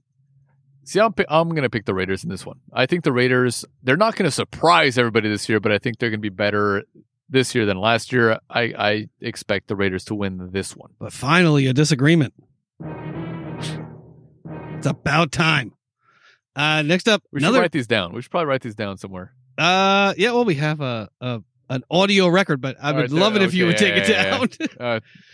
Next up, Bears at Lions. Another divisional matchup between the Fighting Trubiskys. This is a tough one. And the Detroit Lions at full strength. Exactly. And because they are at full strength and because Matthew Stafford will be playing for the Lions, I see the Lions winning by at least 3 in this one. Yeah, I agree. I think it's going to be 7 or more. This is the first nail in Trubisky's coffin this year. Foles actually might start in the second half in this one. I mean, if Trubisky starts terribly in this one, Foles is coming in. He's on a very short leash. Nagy deserves better. It's like a 1-inch leash. Yeah, the exactly. handle starts pretty much where the choker starts. Yeah, you're just holding your dog by the collar, essentially. I would give him a little bit more than that. A little bit more. But Nagy you're holding it by the better. spike on the collar. Nagy deserves a lot better than what he's gotten to work with at the quarterback position. I think with Stafford, the offensive line is better. The offensive line got their contracts. You brought in Adrian Peterson. You got Kerryon Johnson. You've got decent receivers. Carry on. You've got Hawkinson, whose name I can never pronounce correctly. I think that the Lions are going to compete for this division, and they're going to beat the Bears by double digits tomorrow. They will finish third. They will finish Lions third. will finish third in division. They're going to compete. Stafford, stay upright. Next up, Sonia's game of the week. Ooh. The It'd be Seattle nice Seahawks at the Falcons. to get her opinion on this one. Oh, you know what she's going to say. Oh, she would say they're going to lose. They're terrible. They're not going to be good. Yeah, exactly. Yeah. But Ben, what do you think? They're going to say the Falcons. The Falcons are so good that we can't beat them. This is a tough one. I think this is a tough one to call. They're playing in Atlanta. Flying all the way from Seattle to Atlanta. I just can't. I can't go against Pete Carroll. The rework defense, the receivers for Seattle, the running game healthy at least for week 1 in Seattle, and I'll take Pete Carroll over Dan Quinn, especially in the fourth quarter when the game will probably be close. I'm going to take the Seahawks by 3. You? It's a tough one. I mean, it's okay to pick. Sonia's not here. I know it's just a tough one. It's your Matty Ice. You know how I feel about Matty Ice, but you also know how I feel about Russell Wilson too. You have the best quarterback in the league versus Matty Ice. A tough one right here, man. You know what? I'm going to say the Seahawks win this. Oh Lord, there we go. The Seahawks win it very close, field goal at the end of the game to win it because they're going to put themselves in a huge hole like they usually do against good teams year after year. So they're going to start off slow, but they're going to pick it up at the end and they're going to win it barely on a field goal. And Sonya will be out here in the yard, pacing around, stressed out of her mind, and you'll be inside. She might be at your house. You'll be inside saying, "Sonya, it's okay. Sonya, it's fine," and they're going to win because they'll win on the field goal at the end. Yeah, and just thank you, Pete Carroll, for so many of those moments. I can't tell you how many moments where I went outside just like with my high stepping with my knees. Console just Sonya. like, well, not even just so happy because they pulled it out at the end because there's been there's obviously the bad games too, but there's been so many of those games where at the end it gets so exciting if you're a Seahawk fan that you pull it out at the end. Yeah. But it seems like they could have won in the first half, but they're not for some reason they just want to make it exciting for everybody. But everybody's healthy. Whether you're a fan of the Seahawks or just a neutral spectator, they want to make it interesting for everybody, and they do such a good job of writing that script. But Carson is healthy. I think Penny is still a little bit. I don't think that Penny is starting, but the rest of the running backs are healthy. All the receivers are healthy. Offensive line allegedly reworked. We shall see whether that's the case. But Todd Gurley getting a start with the Falcons too. Yeah. I'm interested to see how Todd Gurley will do. I think he'll play well. I hope so. I hope him healthy and I hope the entire season is healthy for him because got he's him had pretty cheap. his issues. Yeah, because he was awesome for the Rams. So we'll see how that plays out through the entire season. But I'm saying Seahawks pull it out right at the end, and a heartbreaker for the Atlanta fans. Me too. Dolphins at Patriots. Mm-hmm. A game that's always tough for the Pats. Usually it's on the road. Yeah. But Even with Tom Fitzpatrick, Brady, if you look at his numbers, Fitzpatrick's numbers he starts well. are pretty damn good. They're better than a lot of starters in this league. He usually is very good for 3 or 4 games, and then is very bad for 3 or 4 games. This one is gonna be this is a tough call. How long is the leash because for Fitz? The Dolphins actually made some very good moves in the offseason. Yeah, they did. The Patriots lost. Brian Flores is a great coach. The Patriots lost a ton of players. I could see the Dolphins pulling this one out. I'm going to pick the Dolphins in this one. It is shocking that I'm picking the Dolphins, but like you mentioned, Ben, even with the Patriots at full strength, they always had difficulties for some reason with the Dolphins. But I can see the Dolphins pulling this out. Yeah, this I did not expect from Frane to pick the Dolphins over the Patriots. I expect a crisp performance from the Dolphins tomorrow. This is probably the least Frane pick of all of the picks on the board. A little bit more crispness from the Dolphins. Yeah. From the Dolphins, I expect it. This I did not expect at all from you. Picking, I mean, you usually pick, Patriots. It's still warm. It's warm in Boston right now. If they were playing in a cold environment, I might pick otherwise. But since it's still, I'm sure about 80 degrees in Boston right now, the Dolphins are going to go up there and feel right at home in that humid Boston weather. I'm going to say Bill Belichick by 10. All right. Cam Newton starting. But that's a whole question mark right there. It How is, will he but play? They have a point to prove, and it's not a revenge point. But so are the Dolphins. But but Bill Belichick is working on his game plan, and it may not carry its way through the rest of the season, but I anticipate that he will have the Dolphins, picked apart by the end of this game. All right. I can't believe Frane is picking the Dolphins. I'm picking the Dolphins. You hear that, Christian? Over the Patriots. I don't think too many people know who Christian is. Yeah, Christian is Frane's cousin who lives over in Croatia. Huge Dolphins fan, sorry to say, for his sake. Well, he's not my cousin, but he's my adopted he's my adopted cousin in Croatia, and he's a huge football fan from Europe, and there's so many out there. And he's a passionate fan of the Dolphins. Yeah, no one can explain how they choose teams like the Jaguars and the Dolphins over there. I can understand that because the Dolphins he's 45 years old. Yeah, so, that's true. They were good. They were good when he was a kid. He He had the Dan Marino years back then, like most Dolphins fans still remember those great years. That's true. Very good few. luck. Very few. I hope I'm wrong on this one. I hope the Dolphins pull it out. Next up, Chargers at Bengals. Tyrod Taylor versus Joe Burrow. That's a tough one, right? That's a tough one. But the team that should be starting their rookie versus the team that is starting their rookie. The Chargers, I just think they have more talent. Their defense is actually pretty good. Their offense, they have good offensive players. I have a question mark at the quarterback position, like you said. Always have good players in San Diego / Los Angeles. Yeah, exactly. There's still, to me, to this day, there's still the San Diego Chargers. But I'd say the Chargers by at least 3 in this one. I'm taking the Bengals all day and twice. I'm on surprised. Sunday. You should take a shot for that. I am taking the Bengals. You should definitely take a shot Joe for that. Burrow, the Bengals are an underrated squad this year. Are you taking a shot? Zach Taylor You're saying this is I'll take a shot. This is too kind. Yeah, you have to take one too, though. I will a little bit. A little bit, but this is very kind of you to say these. I think the Bengals are going to finish ahead of the Browns. I think I said it last week or the week before. I don't think so. I think Zach Taylor had the team playing pretty well at the end of the year, given the talent level they have. They have clearly, as far as I'm concerned anyway, one of the best quarterback prospects to come out of the NCAA in a number of years. Played in the SEC under stiff competition down there at LSU. I think Burrow is the real deal. And I also think Justin Herbert is the real deal that could compete. I don't know if the Chargers were to start him, but they're going to start Tyrod Taylor instead. But I think the Bengals are going to win this game by 7. Something that we don't understand, why NFL teams draft a quarterback so high just to have him sit behind somebody that has a little bit of experience in the league.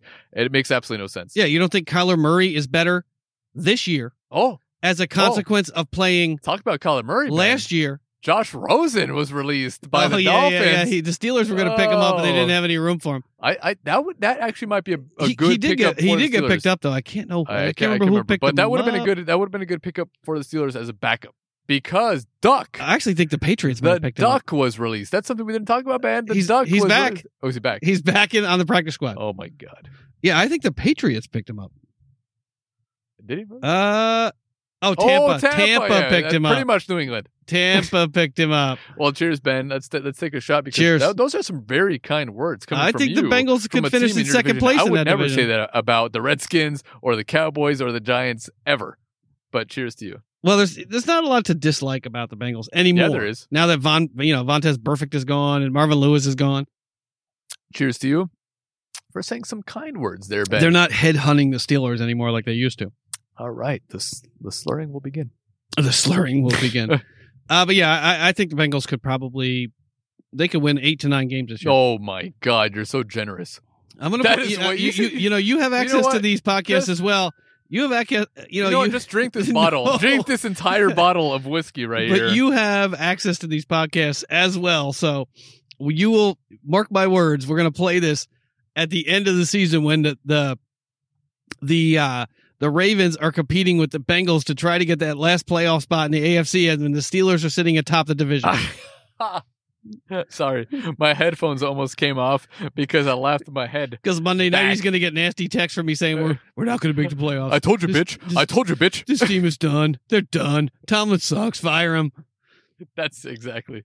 I thought you were talking about Bengals like being so great, but yeah, those are the text messages I usually get from Ben every single weekend. Tomlin should have been fired years ago, and then at the end of the season, after he sees how he sees everything plays out, then Tomlin is not a bad choice at quarter. Well, at 8-8 coach. with Duck Hodges Yeah. and Mason Rudolph. That's Look, a pretty but good season. Look, I was saying good things about Tomlin the entire season. You were the one that was saying all these negative things. So, and especially as the season ends, he should be fired. He should be gone. He's this and that.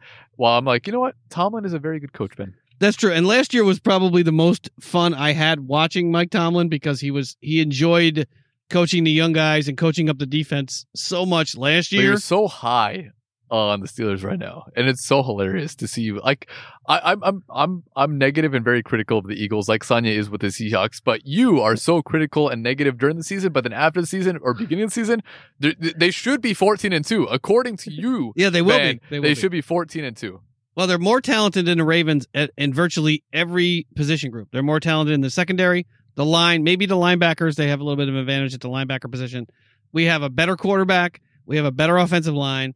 We don't have a I would better say wide receiver is about even. I would say the wide receiving core is about even right there. And the defense, it's fairly close. I mean, Harbaugh knows how to coach up a defense. He's proven that year in and year out. Well, Marquise Brown, he is related to Antonio Brown.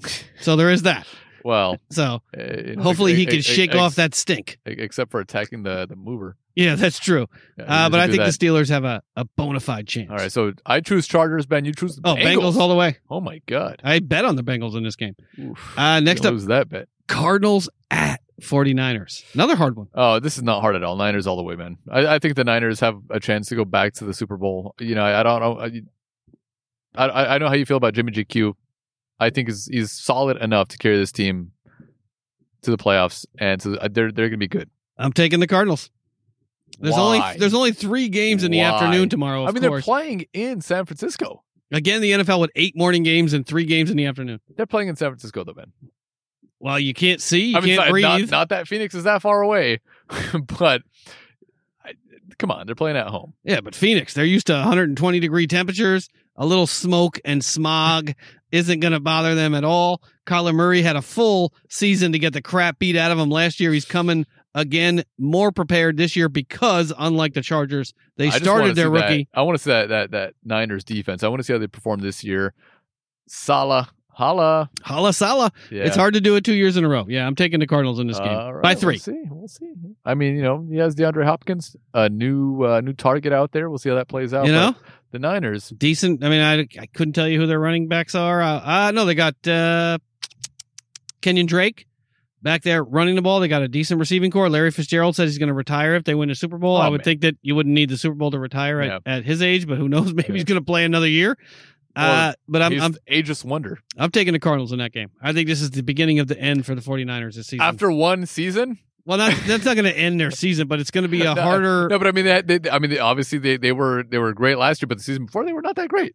So I mean, like this is the beginning of the end already for the Niners after one successful season. This is the beginning of the end in the Jimmy G era. Yeah. All right. George Kittle. Next up, week 1 is always overreaction. Well, that's weekend. why it's fun. It's That's why always it's fun to do this. overreaction weekend in the NFL, and I think me and Ben are really overreacting with our picks here. But we'll see how it plays out. next up, Buccaneers. Fun game at on Saints. Fox. This is a national game, at least for most people. But this is gonna be exciting one. Like I've mentioned in the past on this podcast, I'm gonna be watching a lot of games from this division right here, and this is the first one I'll definitely be paying attention to. It's the afternoon game. Eagles will be done. They will have their first win. They'll be 1-0. But I can see. You know what? I can actually. All the afternoon games are fun to watch. I can see the Saints winning this one. Oh, I'm taking the Bucks all day. All day.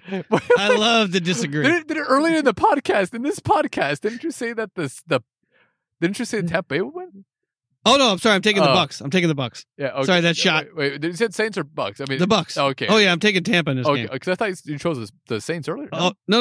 Oh, you chose the Bucks. Oh, the okay. Bucks. Yeah. Well, I choose the Saints. Oh yeah, the Bucks are going to win by 8. I'm telling you, Drew Brees, it's over. It's done. I know they have a great team, but I think early on, if this was late in the season, look at Tampa Bay is stacked at they're stacked at the wide receiver position. If it was they're stacked week at the 8, tight end position. If it was week 8, I would say Tampa Bay. But first game of the season, Drew Brees is still healthy. He's still fairly mobile and agile and has a little bit of an arm. I think they can pull it off in this one, especially at home. Are you kidding? They're playing in the dome. 4 months ago, Tom Brady was driving around golf carts in Tampa, dropping off playbooks at people's houses and busting into neighbors' houses accidentally just because he wanted to make sure that everybody had the playbook and understood what he expected of them. Uh-huh. I think that the Buccaneers and Look, I think the Buccaneers are going to be good this year. And Tom Brady has something to prove, and something So to does prove Drew Brees. isn't going to be why he So wins. does Drew Brees. He wants to show that he is the cream of the crop in this division right now. He's like, I am the best quarterback. I don't care about the GOAT. I am the best. He's had an entire career to show that he's the best quarterback in that division, and he has not done it. Yeah, he has. Well, he's in that shown that division, he he can has. lose in the playoffs, Well, even when against teams that are inferior to his team. Well, there's bad coaching calls. Oh, bad coaching calls. I'm going to take Tampa by damn near double digits in this game. Oh my God! I'm telling you. All right, All we'll right. see what happens. Saints for me, Bucks for you, Ben. Who's playing? Oh, is this the LA Sparks playing? Buck you. I'm looking at this. Fuck you. I'm looking at this logo. I think, is this the Sparks? Is this the Galaxy? I'm not a huge fan of this new What's Rams. this- what's with this logo? I like the Rams head logo, but this Rams logo with the LA and the sort of like almost looks like a Chargers logo. I'm not a huge fan of that, but I'm going Rams all the way. That's an MLS logo if I've ever Rams seen all the one. way. Yeah, I'm going to go with the Rams too. I Rams. think Go Rams. They're opening up SoFi Stadium. SoFi is beautiful. Ben, we definitely have to visit. Oh, Maybe for not sure. this year because there's not too many fans. That we are could gonna do the visit this year. podcast from the parking lot. We could. We definitely could. That'd Because be there's no awesome. fans at the game There's at all. yeah. We could just be hanging out in the parking lot with our Thirst to Goal tent. We'll have to come up with like interviews like for people. Like I'll have to come up with a different accent. Like, oh yeah, I think this is gonna be a great game. I'm coming from Iceland. This is a good one. This is a good one. Got some Einstock. Yeah, We have an Einstock. We have a white ale. We also have a pale ale. It's very good. we Try watch the a lot. porter. We watch a lot of football from Iceland. They do. They do. But, no, But yeah, this I'm going is- to take this is I'm going great. to take the Rams. I would hope the Rams win this one. I mean, I after what we said about discussing Dak Prescott and Skip Bayless, but I still think the Rams. I don't care what we said then. This is about this game now. I think the Rams are an underrated team a little bit again in this game. In the division, I still think they're going to be in third place. Yeah, they're playing at third or fourth place. home. Actually, they're with probably no gonna finish in fans, last but they're place. playing at home technically. For the first time ever. I think it should be a win for the Rams. Yeah, I agree. I mean, I think the Rams are probably going to finish in last place in that division, but last place in that division is probably still going to be 6 or 7 wins. I'd say third, Yeah, I know you would because you still think Arizona's going to be in last place. of course. Next up, Monday night at Ooh. 4:10 p.m. on the East Coast or the West Coast, the Pittsburgh Steelers against your Your voice is New cracking York right there. Giants. Ben going through puberty right now. I am. It's been a long time. It's been a long time. I've been calling Frank Thomas to get some of that Nugenics. I texted 5535 to the number that they gave me on the television, but for some reason my testosterone is still a little bit too low. So Frank Thomas, I'm going to come do some preacher curls with you. Yeah, so That is just the most ridiculous Giants. commercial. He's like, look, I could do preacher curls now. I couldn't do them before. I couldn't do them before. But I can do them But now now. look at my testosterone. You can see the testosterone just jumping out of my skin. But Steelers versus Giants. What do you think? I think the Steelers, Ben. I think the Steelers have this one. I could see them winning by at least 7 in this one. The Giants, I'm not sure what to expect from this season. I see them finishing 8-8 and third place in the NFC East. The Steelers, I think they have a legitimate shot of winning the AFC North. What is that? What is that little talking too much gesture? I don't think nobody you on the believe podcast. it. Nobody on the podcast. I don't think can you see believe this. that. I do believe it, Ben. I do believe it. I think it's gonna be a battle between the Baltimore Ravens Really? and the Pittsburgh Steelers in this But division. who do you think is You're really giving going to the win that Bengals battle? a little too many props so far for the Bengals. Well, the Bengals never had a really bad team. They made the playoffs a few years. They have a bad team. They had a bad team last year. They have We a bad were team this 3 year. years ago. We were at the bar with Sonya watching the Steelers, watching the Bengals take out No, Antonio Brown and Le'Veon Bell in the same game in a playoff game 3 years ago. but 4 years They ago. lost. Right, but the Browns are god awful, and they The are. Bengals are much better. But the Bengals don't have the history of being as pathetic as the Browns do. No, they don't have that same sort of history. Not too many teams have that history in any sport. But I see the Steelers winning this one, but also potentially winning the AFC North, Ben. I agree. I'm just throwing Well, it out I there. mean, it's not potentially. They are going to win the AFC Potentially North. winning the AFC North. Well, they might lose the AFC North because Lamar Jackson is going to win a bunch of games in the regular season. But they will beat the Ravens if they have to in the playoffs, along with everyone else that plays the Ravens in the playoffs. That's further down the road. Well, We've, yeah, I we've mean, got quite a few months before we get to that point. Yeah, that But was the in great. this one, That was the great Skip Bayless of the week. 1, insult Dak Prescott. Say 2, should Lamar Jackson retire if he doesn't win a playoff game this year? It's like, okay, come on, Super Bowl or bust for Lamar Jackson. It's his 3rd year. Skip, give the guy a little bit of time. Yeah. How is this guy on? Like, how is he so popular? How does he make all this money and we don't? I don't get it. Well, because you just got to, but you got to be able to risk your personal reputation and your soul just I to guess say terrible You things have to sell or your soul to the devil for that one, right? yeah. I mean, because Skip Bayless. I mean, It seems like it was sold a long time ago. If you're making these claims, but to say that it's Lamar Jackson, make it or break it. I mean, are you kidding me? The guy's in the 3rd year in the league. If he doesn't win a Super Bowl, what? He's supposed to retire this year? He could. Yeah. But Carson Ben, Wentz, you're out. You're done. who do you choose? I'm taking the Steelers by 10. All right. I do not disagree with you, and I hope the Steelers win by 10. Yeah, I think Daniel At Jones, buckle up because it could be a long day for Daniel Jones tomorrow. Long season. But Joe Judge, I'm rooting for him. I like it when teams take a chance on coaches that don't have a lot of experience, that have the skill set. So I'm Mhm. hoping that he does well. Not as good as the Eagles, of course, Mhm. but I hope Joe Judge does well. Last Monday night game that no one will watch, the Titans versus the Broncos. I see the Titans win this one easily. Easily. Why But not? what about Locke? Drew Lock, whatever, man. What about Drew was- Lock? What he was about John okay. Elway? Drew Lock played well his first few games, but then he sort of petered off towards the end of last season. But I see the Titans winning this one comfortably by 10 at least, 7 to Got 10 a pretty points. good roster still in Denver. I don't care if they're playing at home. Clowney's got a game or two to get up to speed. I'm going to take the Broncos by 3. Are you just trying to disagree with me? No, I think the Titans I think they'll be competitive. Maybe 8 wins. Yeah. 9 wins, maybe. I was going to say 8-8, but But I don't think the Titans are going to be able to recreate what they did last year. I think in this game they will. But I think the Broncos with Drew Lock, he didn't play great last year, but I think at altitude, first game of the year, no preseason, not as many padded practices. I think that the Broncos will win this game. All right. So that's the first week Can you believe it? of the NFL season in 2020, 2021. Just hope for the NFL season. I would want a little bit more Christmas. That's what we need out of the NFL this season. sound really loud in my headphones. I'm not sure how that's coming through to all the listeners out there. Thank God for post-production. But I do want crispness this season for the Eagles. We could fix it in post, as they say. As Friday. you drink the Port Charlotte, Ben. Yeah, exactly. The Port Charlotte, another great scotch. Oof, One of the best those peaty islets. scotches Creamy. from the Isle of Isla. Isla. Friendly, what's next up on the big board? Next up on the big board, Ben, is our tag team news, our thirst and goal news. Your Steelers, my Eagles, and Sonya's Seahawks. All right, hold tight, everybody. We'll be right back with the tag team news.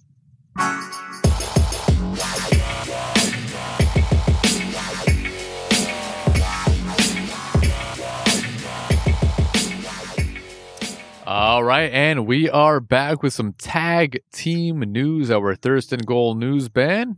And first up on the docket. Well, who are the tag teams? Oh, I mentioned it before the break. Oh, you before did? then I'm going to shut up now.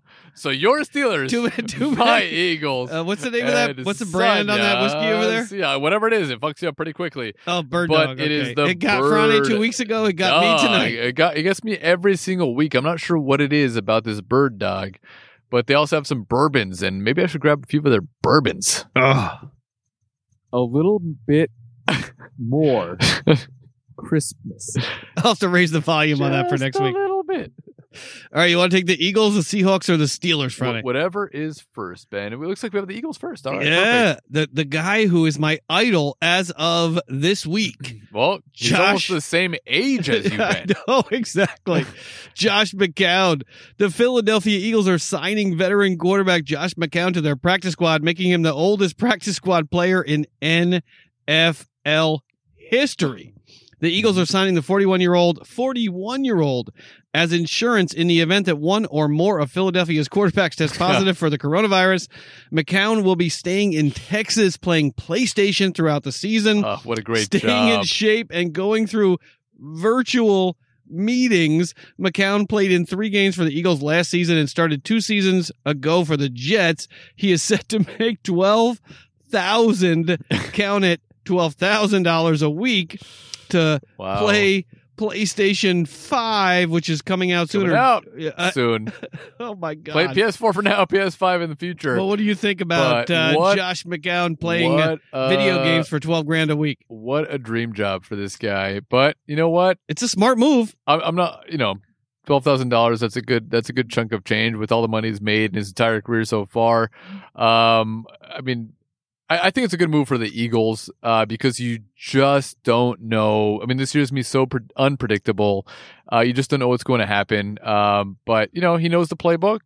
And, he obviously proved himself in the playoffs last year. He's got heart. He's got the ability to play for this team. And so I wish him all the best playing PS4.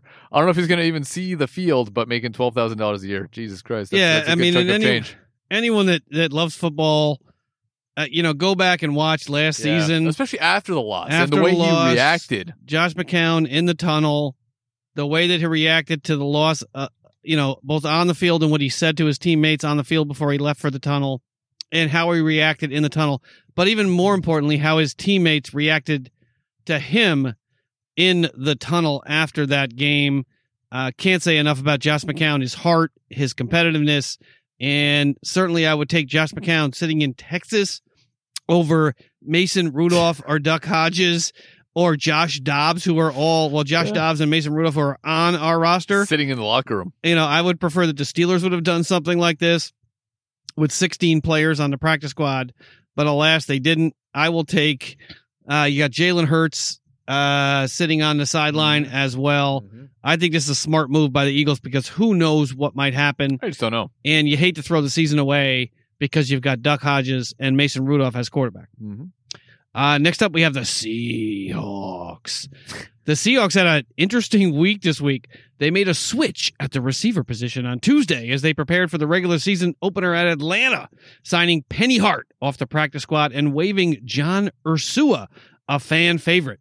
Ursua cleared waivers later in the week, and the Seahawks got him back on the practice squad to fill the spot opened by Hart signing to the 53-man roster. Teams are not making as many waiver claims so far this year as in seasons past, due in part to COVID-19, but Seattle is probably thinking Ursua will sneak through, and he did. The move leaves Seattle with 6 receivers heading into the game against the Falcons on Sunday. Ursua was a 7th-round pick in 2019 out of Hawaii, but saw little action on the field for 11 snaps during the regular season and making 1 catch for 11 yards. Ursua battled a hamstring Holla. Ursua battled a hamstring injury for a time during training camp, but was not waived as injured, indicating that he's healthy at present. The game will be Hart's first time on an active roster, but he is familiar with the Seahawks, having been on the practice squad much of last season, signed by the Seahawks on October 22nd of last year. I think this could be their Greg Ward. I think this is a feel-good story. No feel-good story this week, folks. We're exactly. on hiatus for the regular season. If he does make, the actual squad, the 53-man roster, if he finds playing time, then good for him. But I just don't think it's going to happen. I mean, they have Lockett, they have Metcalf out there. I don't know how much playing time he's going to see, but if he does, good for him. Yeah, I think he could be a good addition to the. They have Lockett, for the as Eagles. you said. They have DK Metcalf. He might be good for the Eagles, but I think with all of their tight ends healthy, a full complement of receivers, having 6 receivers for the Seahawks, I think it bodes well for Russell Wilson. Way down on the roster here. Oh, way down. Way down. But I'd rather they be beefing up their wide receiver core rather than beefing up their running back core, which is something that Pete Carroll would normally do. So I'm hoping that there's a little bit of chili in the pot cooking for Russell Wilson on Sunday at 10 o'clock Pacific Standard Time. Next up, the Steelers. The Steelers had a really bland week this week. The Pittsburgh Steelers brought back a pair of veterans this past Sunday, signing quarterback Josh Dobbs and safety Sean Davis. Dobbs was claimed off waivers from the Jacksonville Jaguars, whom he was traded 50 weeks ago for a 2020 fifth-round draft pick. Davis was signed after he cleared waivers following a release by Washington. The Steelers cut Devlin Duck Hodges, the undrafted rookie tryout from Samford, who started 6 games last season to clear roster space, but they were able to pick up Duck Hodges later in the week and signed him to the practice squad. Sean Davis played for the Steelers for many years as a backup safety and was forced into starting at the safety position for several weeks over the past few years. He knows the scheme. He knows the plays. I'm not sure exactly why Jacksonville cut him, but I think it's good that they have Sean Davis back. Josh Dobbs obviously knows the playbook. He understands the Steelers. He was there for, I think, 4 seasons. Started a couple games. Came in the year before last when Roethlisberger went down. Threw a couple of nice passes.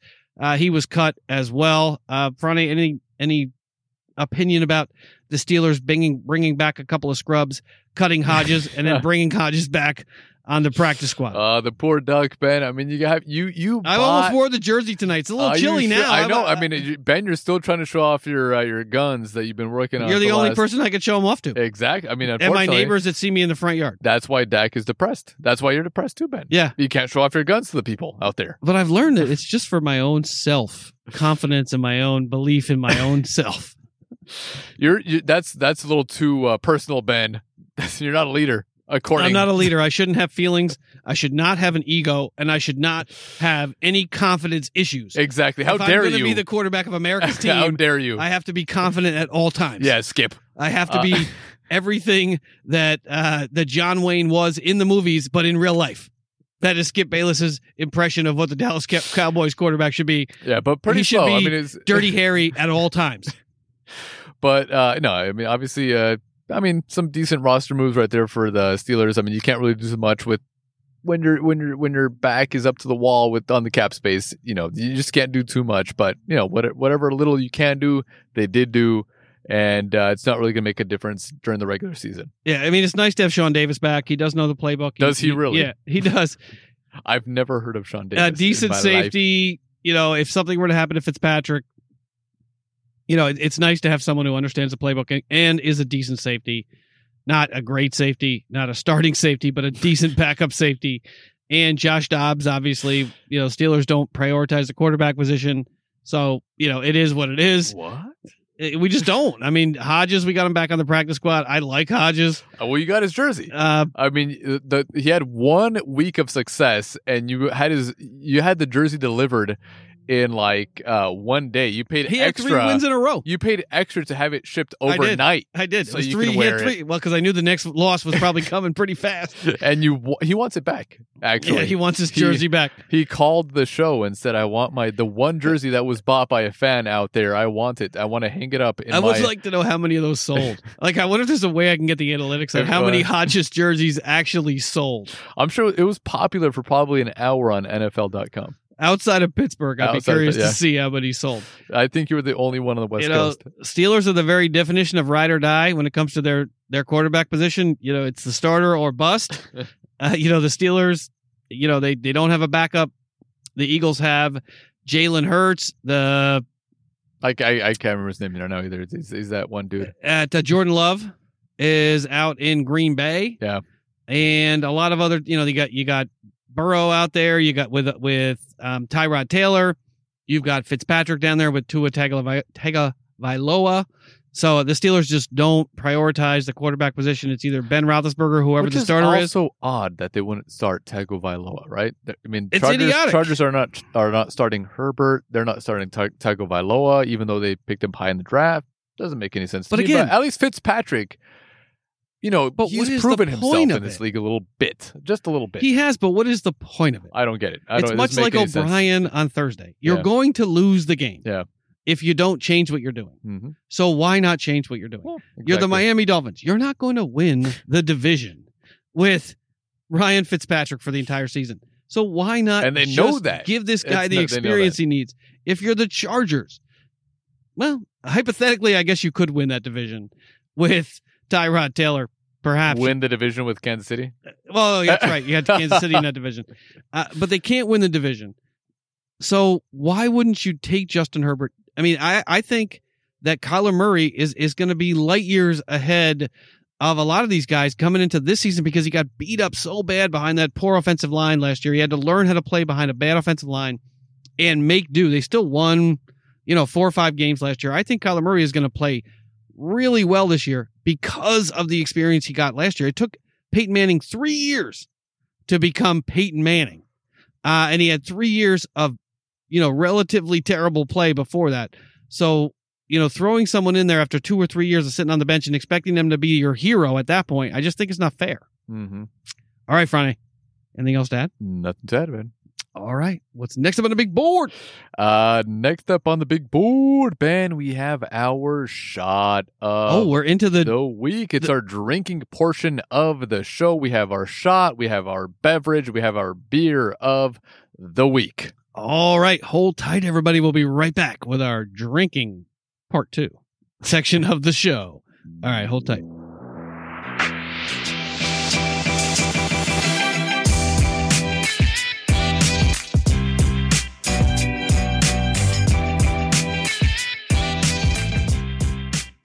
All right, and we are back with our shot of the week. Yeah, we're only 2 hours in. Only 2 hours. This week we've dubbed it the Football is, or actually Football is a Lifesaver, right? Yep, that's the one. Yes, football is a lifesaver, and it's nice to have football back. This year has been abnormal, to say the least. To say the least, experienced anything like this in our lifetimes, but it's nice to have a little bit of normalcy back in our lives. It was beautiful to watch that game on Thursday night with Chris Collinsworth. Even I was happy to see Chris Collinsworth back, and you know how much I hate that guy. Yeah, but it was nice to even hear his voice, even though he's an Eagles hater. But whatever, we'll take him. But football is a lifesaver, and that's what we've dubbed this shot. And in the shot tonight, we have rum, which Ben loves. I think rum is one of his favorite, my least spirits around. What do we have around here? Oh, sugarcane? Okay, let's make something out of that. No, we've got some rum, a little bit of squirts, because I couldn't find, when I went to Total Wine, they didn't have any pineapple juice for some reason, so I substituted that with a little bit of squirt, a little bit of simple syrup, a little bit of triple sec, a little bit of lime juice, and we have these beautiful bright green shots, Ben, with a little bit of, we have a toothpick with some lifesavers through it, the gummy lifesavers right through it, resting on top of the shot. And it was actually inspired by Tipsy Bartender. I had to improvise though, since there was no pineapple juice. I used a little bit of the Squirt. Still a nice bright green sort of color in the shot span. Let's give these a shot here. There's your. Don't swallow the toothpick, by the way. Oh, it's a beautiful looking shot. I mean, even hearing Chris Collinsworth, it was just like, okay, this is Al Michaels. Al Michaels, of course. Al Michaels is a great commentator. Oh, for sure. Hearing his voice was also very, very soothing on the ears. Yeah, I mean, everything was, as you would expect at the beginning of the game. There was a lot of,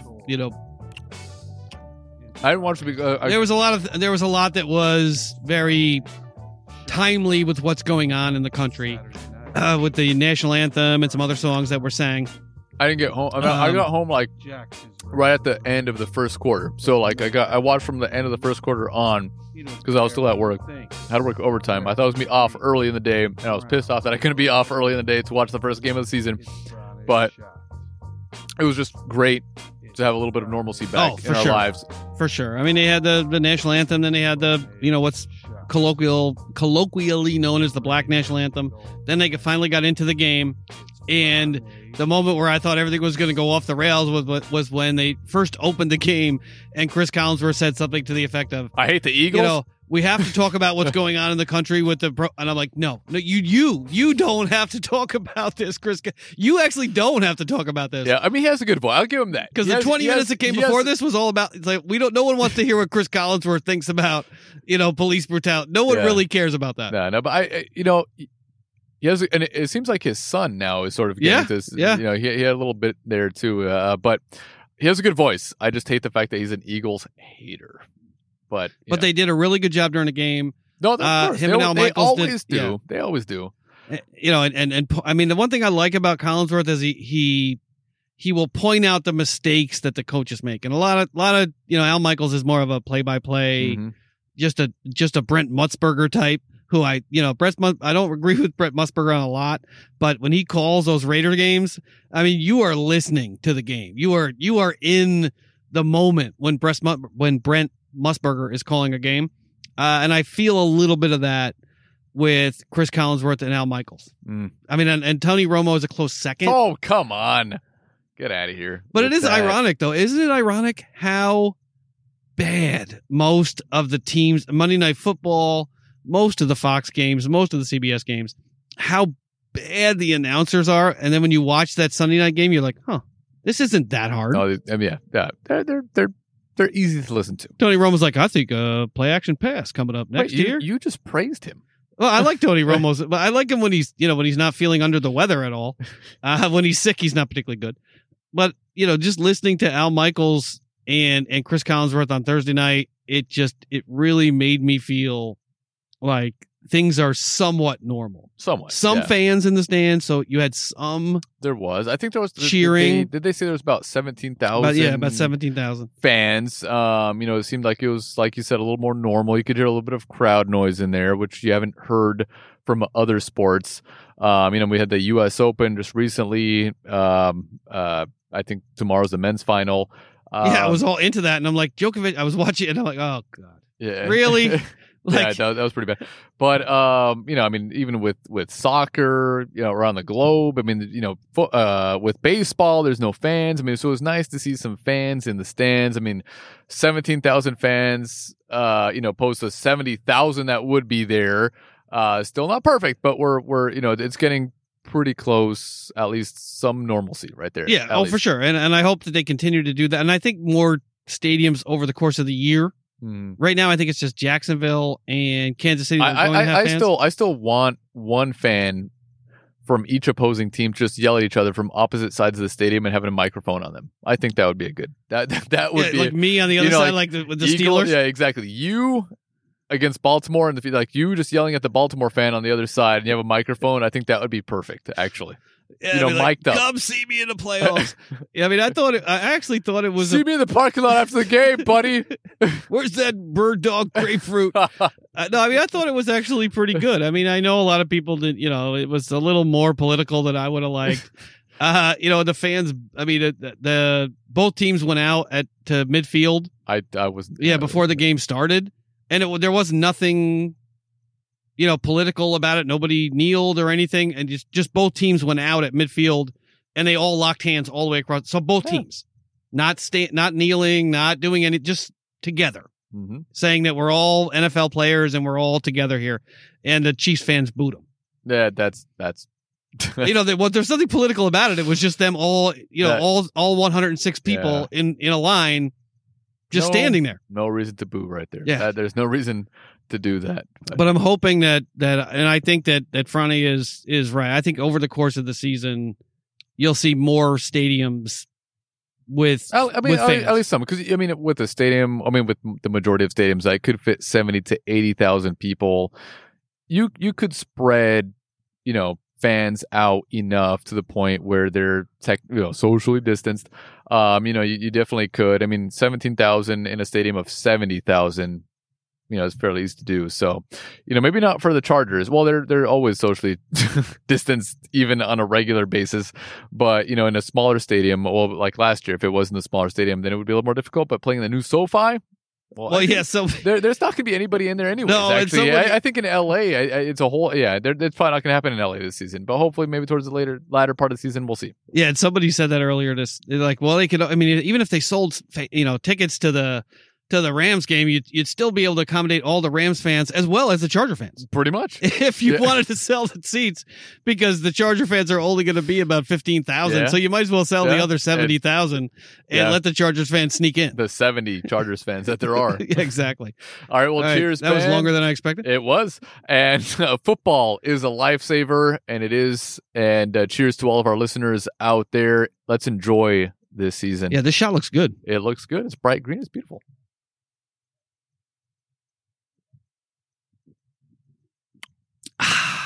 Wow. That actually, it tastes like a summer / It tastes like lime juice.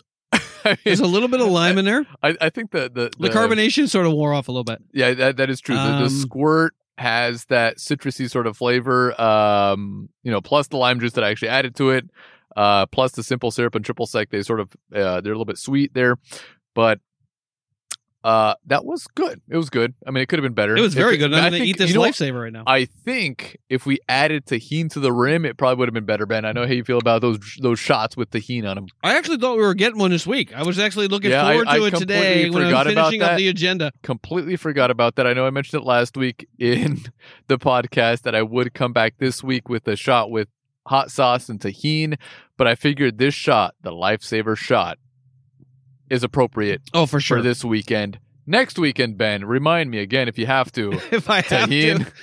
It's actually just going to be Cholula. It's going to be just the whole shot will be Cholula with tahini on the rim. How's that? Perfect. With a little bit of Patron. Maybe a little more, less hot sauce. But I almost made you the 90-Day Fiance shot tonight. It was going to be about 30% Cholula, like 60% our beer. And like 10% vodka. That was good because there was somebody drinking that on night. Like they kept, it was essentially Heineken with hot sauce. Ooh. And the hot sauce was maybe 20-30% of the glass. That's a lot of hot sauce. And I was like, I wonder how that tastes. I'm like, I'm going to make that for Franny on Saturday. Not very good. I'm sure. I thought, okay, well, but do our beer with like 30% hot sauce, but I knew you wouldn't drink it. Yeah, you know what? I'll take care of the shots on this show, Ben. Mine would just be hot sauce and vodka. We've seen your concoctions when we were doing the show remotely. That's true. They were good. I couldn't judge, but because I wasn't actually taking them. But from the pictures that I saw, they didn't actually look like the ones on Tipsy Bartender. That's where Sonia gave up the podcast because I was doing the shots, and she's like, I can't do this anymore. All right, so we're about 2 hours and 12 minutes in. Let's move on. What's next up on the big board? Next up on the big board is our beverage of the week, which we're gonna grab in just a moment. All right, hold tight, everybody.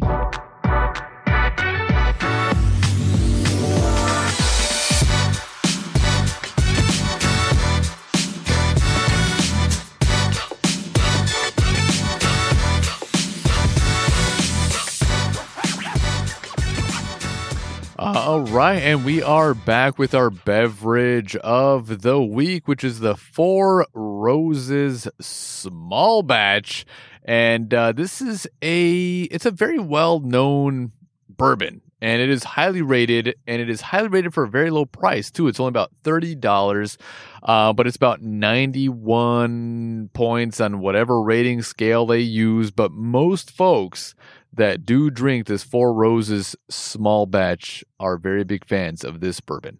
And what made you think to grab this one for tonight?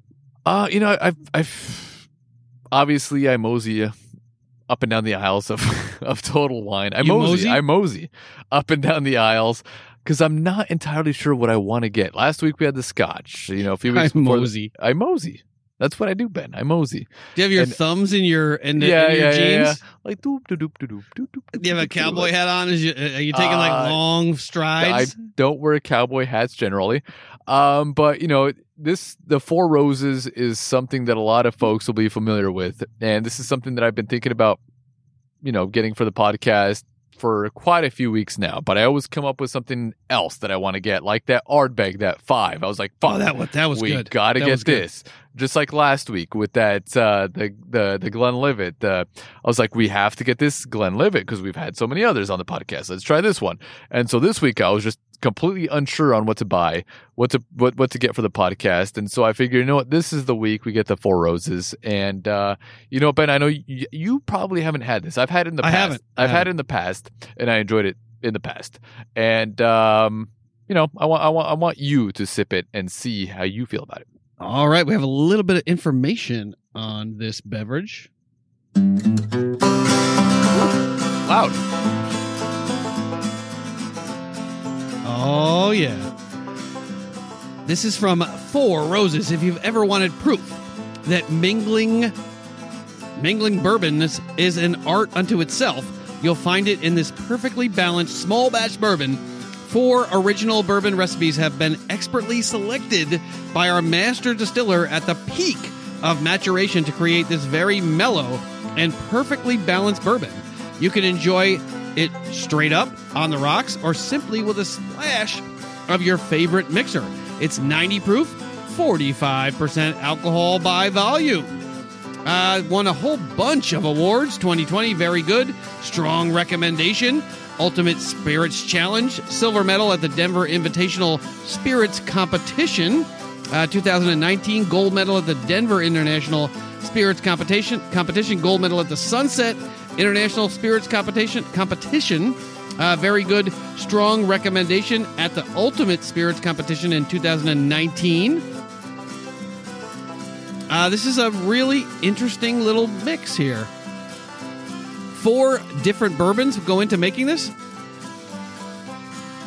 Are you asking me? Yeah. Oh, I don't know. Does it say so? It says 4 original bourbon recipes have been expertly selected by the master distiller to create this very mellow and perfectly balanced bourbon. Sure. He's like, sure.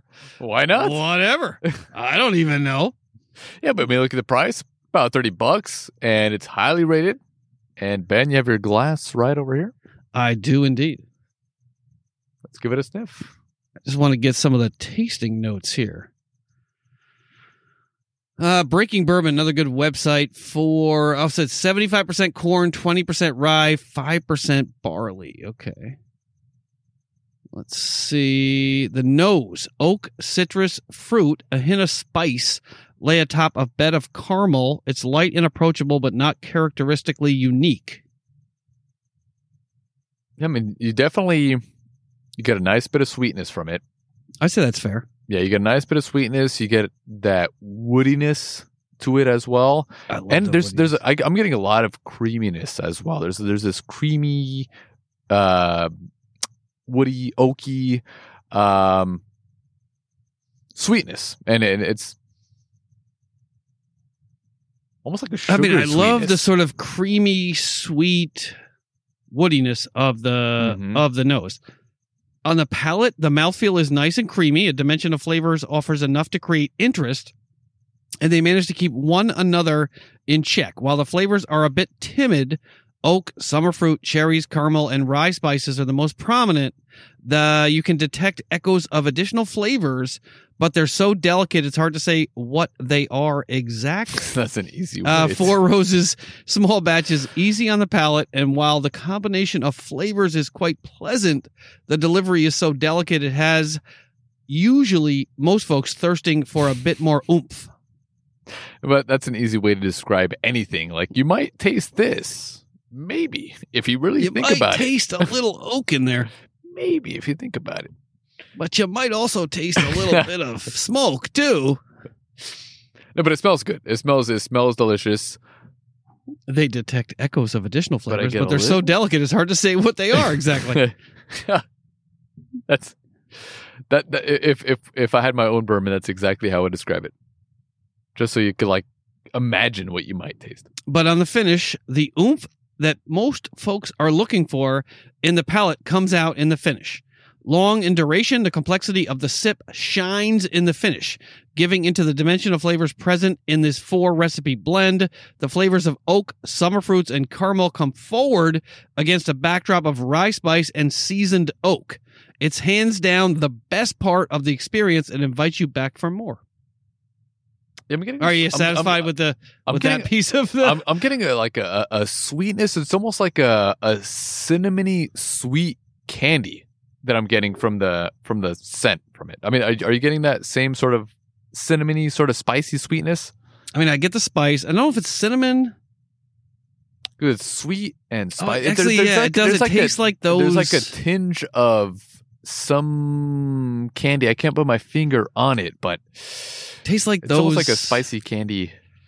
The cinnamon, like they're like broomsticks. Or something that you can get in the store around this time of year. There's like essentially it's a cinnamon scented.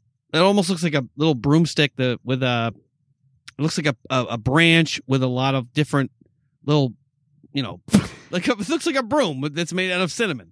I swear it exists. It's a thing, and that's what it reminds me of. I saw it in a dream. It came to me. I saw it today at the market. Somebody bought one. So I know it exists. I don't know. It has that. It's like a cinnamon. That's what it smells like to me. I can't really put my finger on it though, but I know I've had it before in my lifetime. But Ben, it has a lot of flavors that I can't really tell you what they are, but they're in there. Exist. Cheers, Ben. Let's see how this tastes.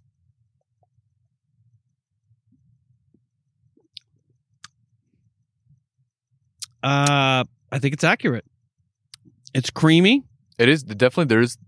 You get the cream. It coats your mouth. Get the oaky, little bit of fruit, but the finish is freaking spicy finish that you would kind of expect from a rye. Like that sort of that spicy pinch that you get on this is similar to what you would get from a rye.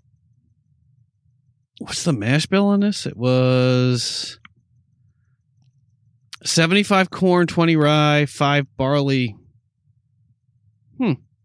Yeah, but even like if you think about it, there's a little bit of that corny finish. Like it's that little bit of sweet corn.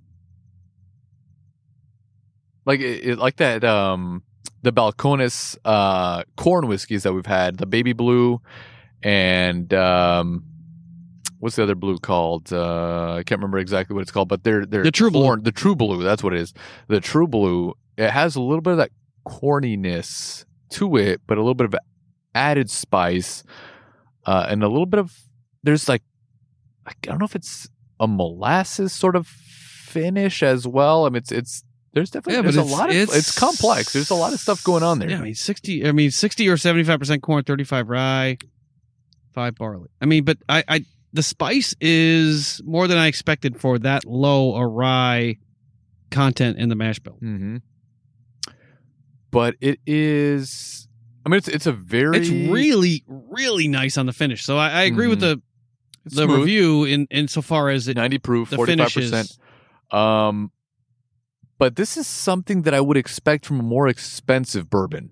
This is only $30. I'd expect this from maybe look at the legs on the glass. A $40, $50, or even a rye, because I mean you get that little bit of extra spice in this bourbon, which is something you don't experience from some of the other bourbons that we've had on the show. So this has a little bit of extra spice, and me and you, Ben, are very we're big fans of having the extra spice on the finish. It doesn't have bite. It doesn't have that extra spirity bite. It's just that extra spice, that nice finish on the end that sort of coats your throat and just has that right amount of burn on the finish. Yeah, because I look at the bottle, I think Four Roses. I'm like, Yeah, okay, I mean, well, it's is this bottle service at the bar? Yeah. Like, because this is the only thing they have.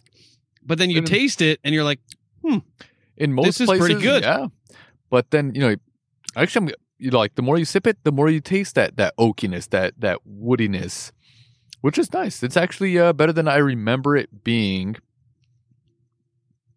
I probably had it maybe around the time we first started this podcast. What was the price? $30. Yeah, I mean, This might be the best $30 bourbon, right? I mean, bourbon we've had on the show. Yeah, I mean, I still prefer that Charles Goodnight. That was around $40. Yeah. But this could, potentially be. It tastes like something that is around that price range, $40, $50 for something that's this low. Are we close to a tasting? Bourbon or rye? Probably. Or scotch? Probably. I haven't really. I mean, there's quite a few that we've had, but I'm just waiting for Sonia to make her return to the podcast. She'll definitely do the taste test now. She might not be on the show, but she'll do the taste test. Yeah, me and you doing the taste test is not as fun as all three of us doing the taste test, but there's definitely a lot for us to taste. I mean, I disagree with the review in that I don't know that it's that understated on the palate as much as the finish. I think on the palate, it's more complex, woody, and spicy on the palate than the review gives it credit for. Yeah. I think the finish is amazing. And as you drink it, it doesn't get particularly less spicy. Sometimes you drink, you get a few sips in and the spice sort of fades away. Yeah. Half a bottle in. Yeah. Half a bottle in. No, but with this one, I mean, you get the flavors are there. You understand what they are, but they're just so enjoyable. It's well balanced. It doesn't really keep me guessing. Like what else is there? It's all there, but it's so well balanced though that for $30 is pretty impressive. To get all of that sort of because I was really impressed by the Charles Goodnight, and that was one of my favorite bourbons that I've tried on the show, and it was a little bit more money. Whereas this one, for the price point and all the flavors you're getting, it's good. Not really complex, but it's definitely enjoyable. It's got a level of complexity. It's just a solid bourbon. This is what you would expect a bourbon to be. Is basically this.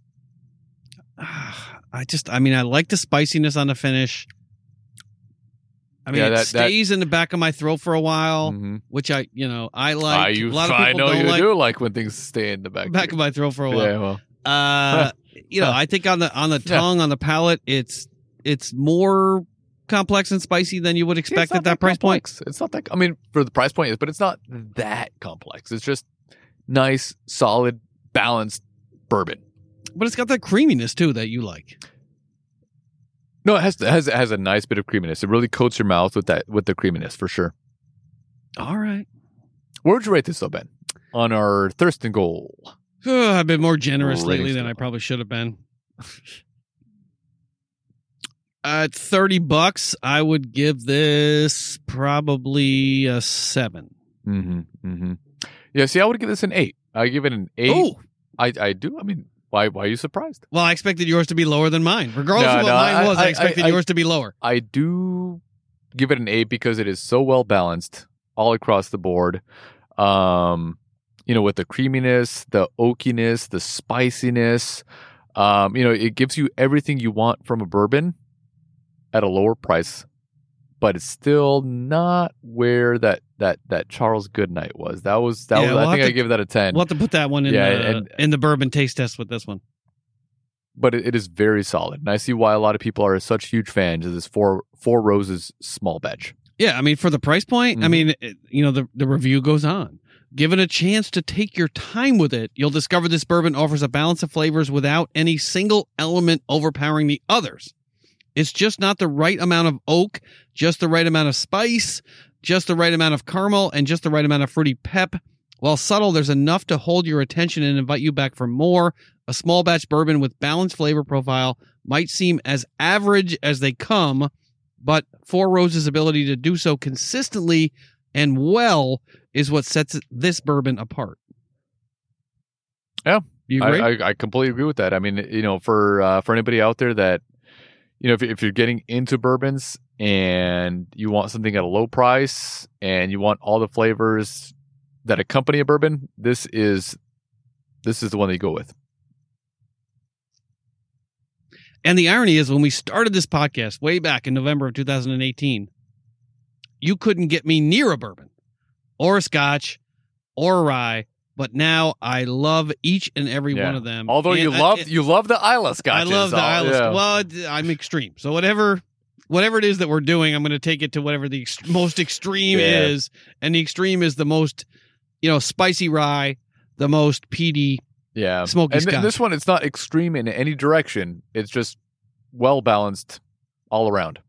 So you're going to go with an 8, Mm-hmm. and I am going to go with a 7. All right. All right, Franny, what's next up on the big board? Next up on the big board, Ben, is our beer of the week, which is a domestic beer, and I hope I find that crispness that I've been searching for my entire life. Well, it appears that you are always looking for it. I am. A little bit more crispness. And it's every episode. I literally had to go only back 5 or 6 episodes to get that clip to put on as one of the sound effects. It was somewhere fast. Like I would like a little more Christmas. Yeah, 89 episodes in, and I would say about 50 of those episodes I was searching for the crispness. Wait, what? Why that? Yeah, that's not. That's not what you want. It's not a scotch this week, Ben. No. All right, so we'll be right back with our beer of the week.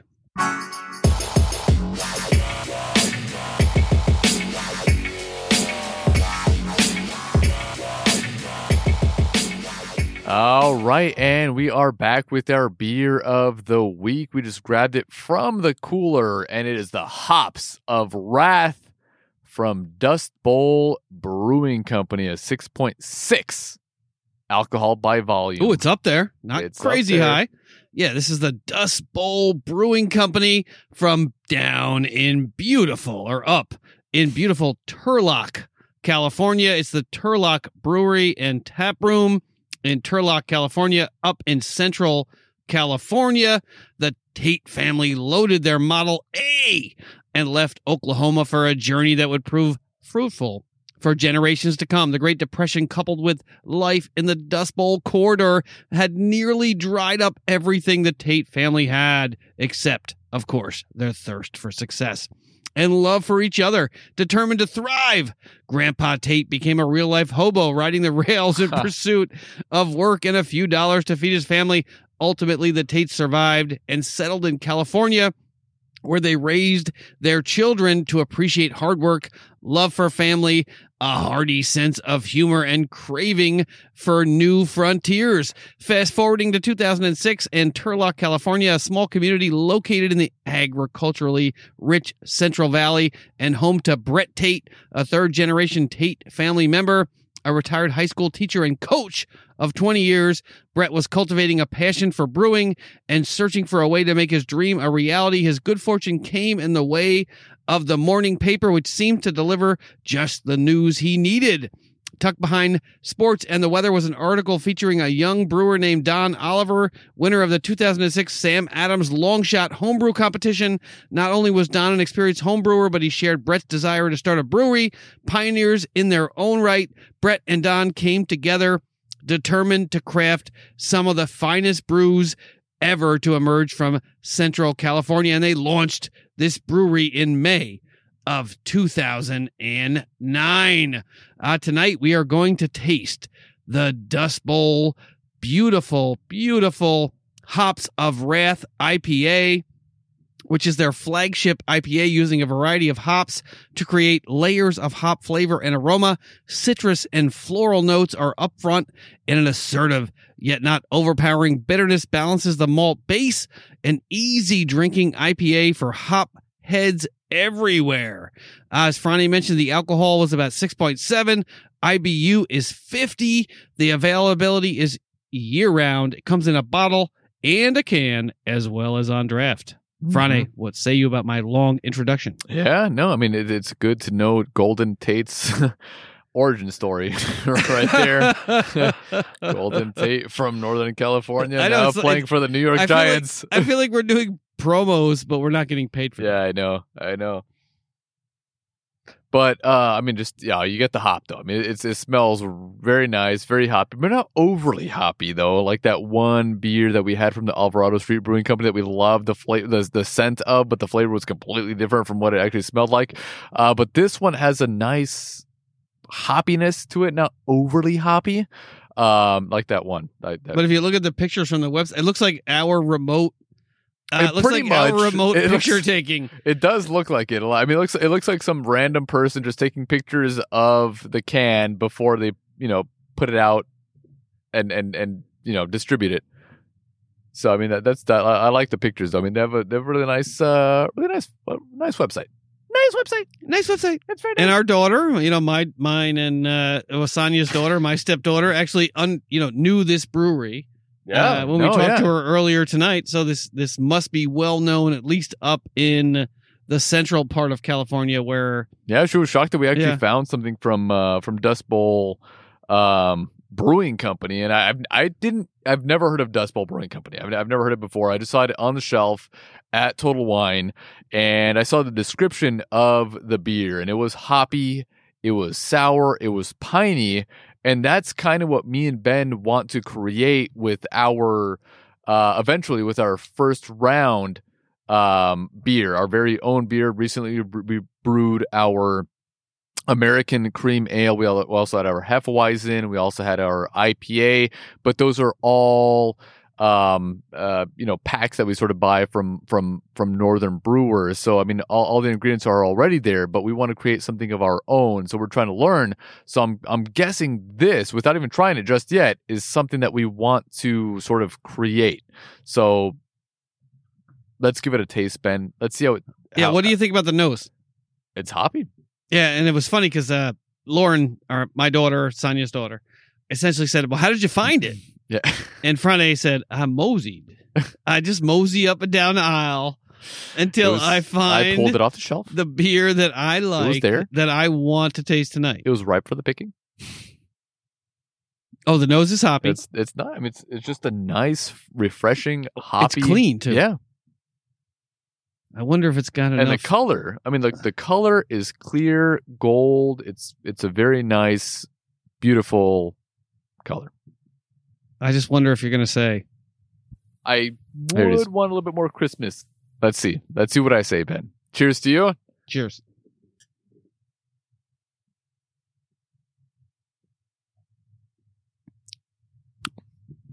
Oh, you're definitely going to say it. It's a little dry.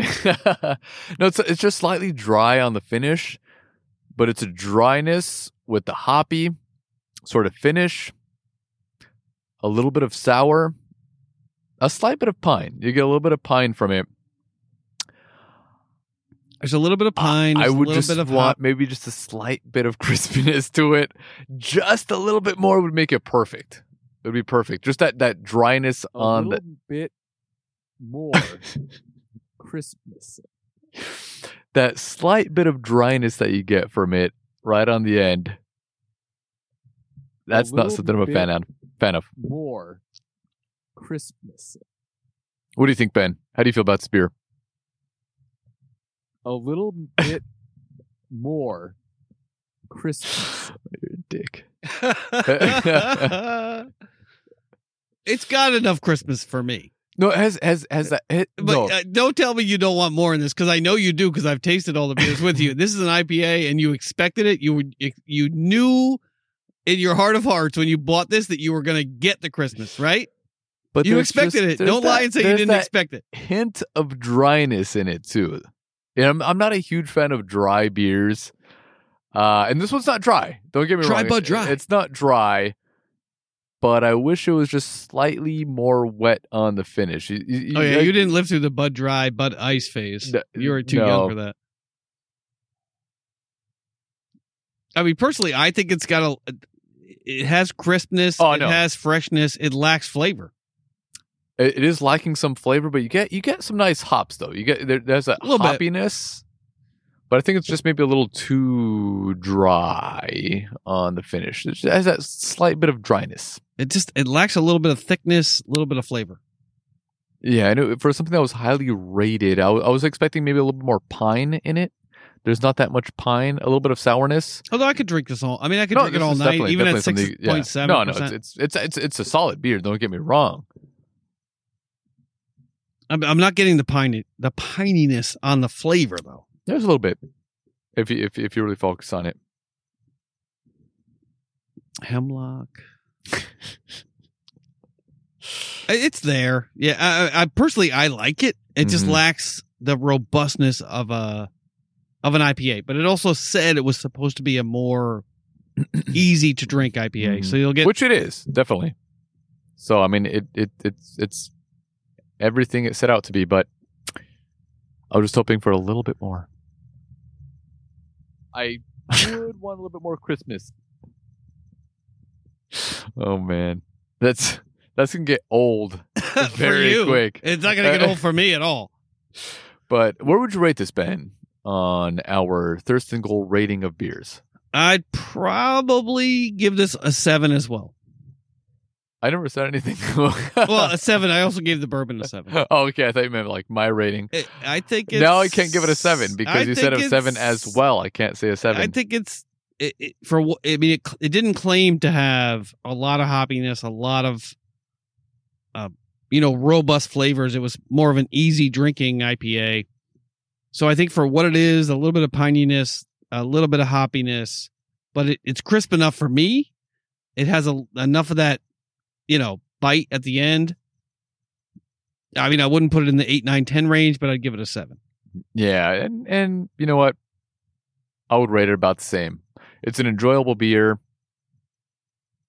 Doesn't have the crispness that I've been searching for my entire life, but it has a nice bit of hoppiness, a little bit of sourness on the finish. I do enjoy a little bit of sourness on a beer, but I also expect a little bit more of that pine, and it's kind of lacking in that area, and that little bit of dryness. Also, I want something that has a little more pop on the end. It doesn't have that, so I would say a 7. All right. So what would you, I'd have to go back and look at all the episodes, but is there a beer that you can remember that had the crispness that you so desperately seek? Oh, I remember that. I Sir really, Edmund Hillary of crispness. I really remember that El Segundo. Oh my God, that was a long time ago. That first El Segundo IPA, I can't remember exactly because we've had a couple of El Segundos on the show, but that first El Segundo, I think it was a Citra something. That one was very good. That was a good one. So this one doesn't have enough. Yeah, but it's right. It's right close. There. It's definitely close. All right, Friday. What's next up on the big board? Next up on the big board, Ben, is our Thirst and Goal betting corner. Ben, it's finally making return. Your betting corner. Well, it's our betting corner. Your betting corner, Ben. I just have my parlay. All right, hold tight, everybody. We'll be right back with our first betting corner of the year. So hold tight.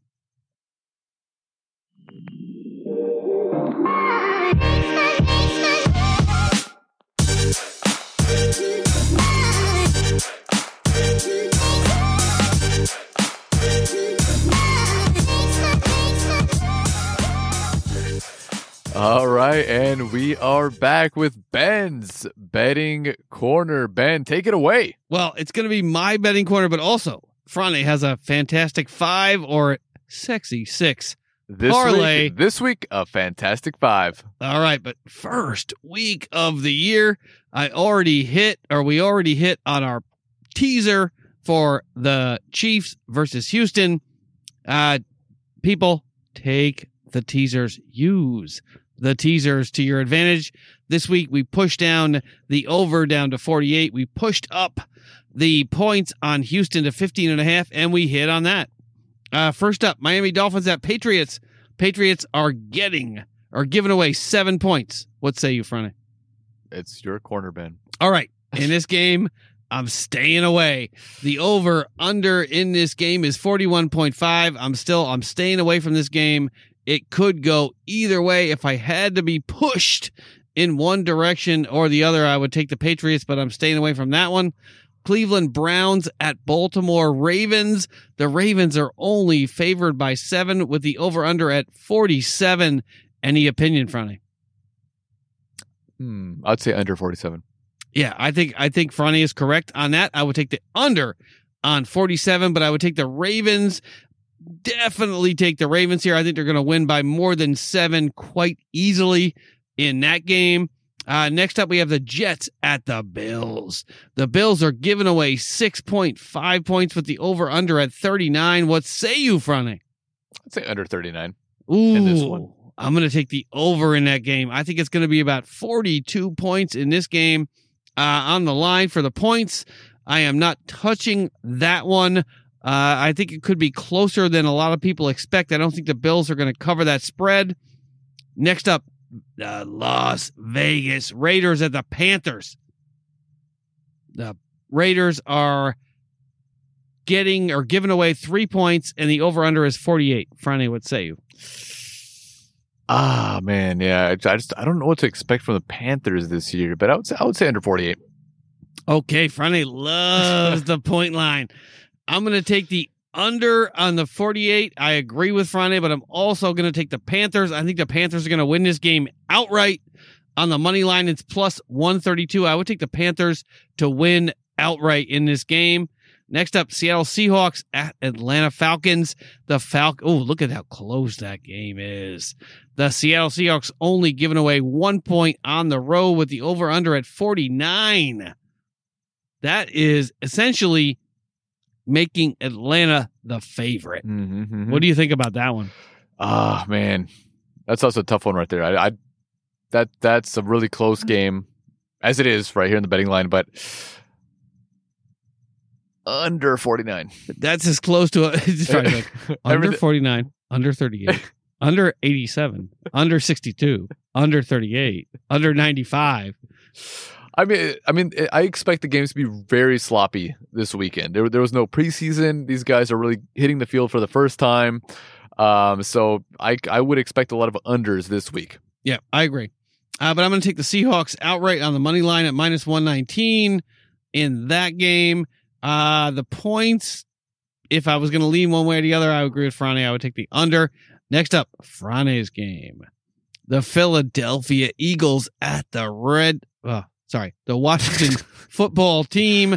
The Eagles are giving away 5 points on the road with an over-under at 42. I would say over 42. I think now he's going to take the over. Okay. I just think, when the Eagles are involved, of course they can score points. I think they're going to come out, try to score a lot of points, try to show off their new weapons. And I think their defense is going to be lacking this season. So I think Washington's also going to score quite a few points against the Eagles, at least. Okay, in this game, I think this is a no-brainer. The Eagles on the money line at minus 122. I would take them to win outright. You don't need the points there. And I would take the over as well because I think they're probably going to score about 48 points in this game. Next up, the Bears at the Lions. The Bears are getting 2.5 points with the over under at 42. Under. Under 42, under 64, under 58, under 37. I mean, the Bears don't have a really they don't have a potent offense. I mean, they have Trubisky as their quarterback. I don't think they're going to score a ton of points in this one. And as far as Detroit, they'll I see this being maybe actually, you know what? Now that I think about it, no, still under 42. All right, under 42. Yeah, I'm going to take the Lions in this game. With the points at minus 113, I'm going to take the Lions to win this game. I think it's going to be 21-17. Ooh, that's a nice score. And I'm also going to take the over in this game because I think there's going to be more points scored than people expect. Next up, the Colts at the Jaguars. The Indianapolis Colts are giving away 8 points on the road with the over-under at 45.5. Yeah, I'm not touching this one. Yeah, me neither. Under. Moving on. Under. Next up, the Green Bay Packers at the Vikings. The Minnesota Vikings are favored by 2.5 points on the road with a 44.5 on the point spread or on the Over under. The over under. Yeah, so I mean, I would say this would be a higher scoring game. I think both quarterbacks are able to throw up points. Your beloved Kirk, Vikings, motherfucking Cousins in there, and Aaron Rodgers. I could see this being, even though they both have decent defenses, I still think they could throw up some points. I think it's gonna be like a 28-24 affair. All right, I agree with Franny. I would take the over in this one, and notwithstanding what he said about 2 hours ago on this podcast, the Vikings are favored in this game by 2.5 points. I would take the Vikings not on the money line. I would take it on the point line at -108. Things change rapidly, Ben, in this league. Apparently. Even my opinion. Oh, next up, your L.A. Chargers at the Cincinnati Bengals. The Bengals are getting 3 points on the road with the over-under at 41.5. You have to think about that one because that's a low under. Over-under. It is. Yeah, I'm not going to touch this one either. I don't know what to expect from either one of these teams. I'm taking the Bengals straight up, not even on the money line, or I'm taking them on the money line, not with the points. I think the Bengals are going to win this game outright. I'm also taking the over on the points. I think it's going to be about 44 points scored in this game. All right. Next up, Cardinals at the Niners. The San Francisco 49ers are giving away 6.5 points on the road or at home with the over-under at 48. Taking the under? I'm going to take the over in this one. I think you're taking the over in this one? I think the Niners could easily score 35 points in this game alone. I think it's going to be a blowout. I do think that the Niners will win this game easily. That Arizona, the Cardinals will score. It'll push it over 48, but it's not going to be close. Yeah, I guess I'm going to come up with a new. So I'm going to have a lock of the week and a money maker of the week. I'd say 35-14 Niners. Ooh, that's okay. That's out there, but I will agree. I will agree with it. 35-20. I'm going to take. This is my money maker of the week. Take the Arizona Cardinals on the money line plus 251 to win this game outright. Wow. And on the over-under, I could go either way, but if I was going to bet, I would tell everyone to agree with Frane. This game could be in the 50s easily. Next up, the Tampa Bay Buccaneers at the New Orleans Saints. The Saints are giving away 3.5 points at home with the over-under at 47.5. Let's say over. Now he's back to it's like under, over. They can both put up points. They both have good offenses that could definitely score touchdowns. Okay, this is not my money maker of the week, but I would take the Tampa Bay Buccaneers on the money line. Unpredictable. Tampa Bay's unpredictable. We don't know what to expect from them. But that's how you make the money early on when no one knows what to expect. Take Tampa Bay on the money line at plus 158. Also, take the over on this game. If I were going to bet it, I would take a teaser, Tampa Bay on the points as well as the over-under as well. But that's a bet that you're not going to win as much money on. Next up, Dallas Cowboys at the L.A. Rams. The Dallas Cowboys are giving away 2 points on the road at the Rams with the over-under at 51.5. I'd say under. I'm taking the under in this one. Oh, now he's over, under. Okay. Yeah. I see how it is. Yeah. I am taking the Rams on a money line at plus 117. 2 points, is not a big enough advantage to push it down to minus 108. I'm going to take the Rams on the money line at plus 117. And on the over-under, I'm going to take the under 51.5. Oh, see? Why are you making fun of me? I said under. Well, because you're like, over everything, or everything's going to go under. And then you're like, over. Of course. That's how it goes. That's how it goes. Monday night, Pittsburgh Steelers. It's a lock. At the New York Giants is locked out. There are no lines on this game for some reason. There must be injuries at stake. Next up, Titans at Broncos. I can't believe it. Well, let me just tell you, whatever the line is on the Steelers money line there, take it. Do you disagree? Sure. I mean, would you take the Steelers to win outright in that game? I would. I definitely would take the Steelers to win that game. As far as over-under, I'm not sure because there's no over-under in this one, but I would expect it to be over 42 at least. Oh, Ben Roethlisberger is back. Next up, our last, Tennessee Titans at the Denver Broncos. The Titans are giving away 3 points on the road with the over-under at only 41. Yeah, I would take over 41 with Tennessee winning outright. Ooh, I'm going to take the Broncos on the money line to win at plus 137, and I agree with Franny. I'm going to take the over in this one. I think it's going to go to about 48. All right. The first betting corner of this year.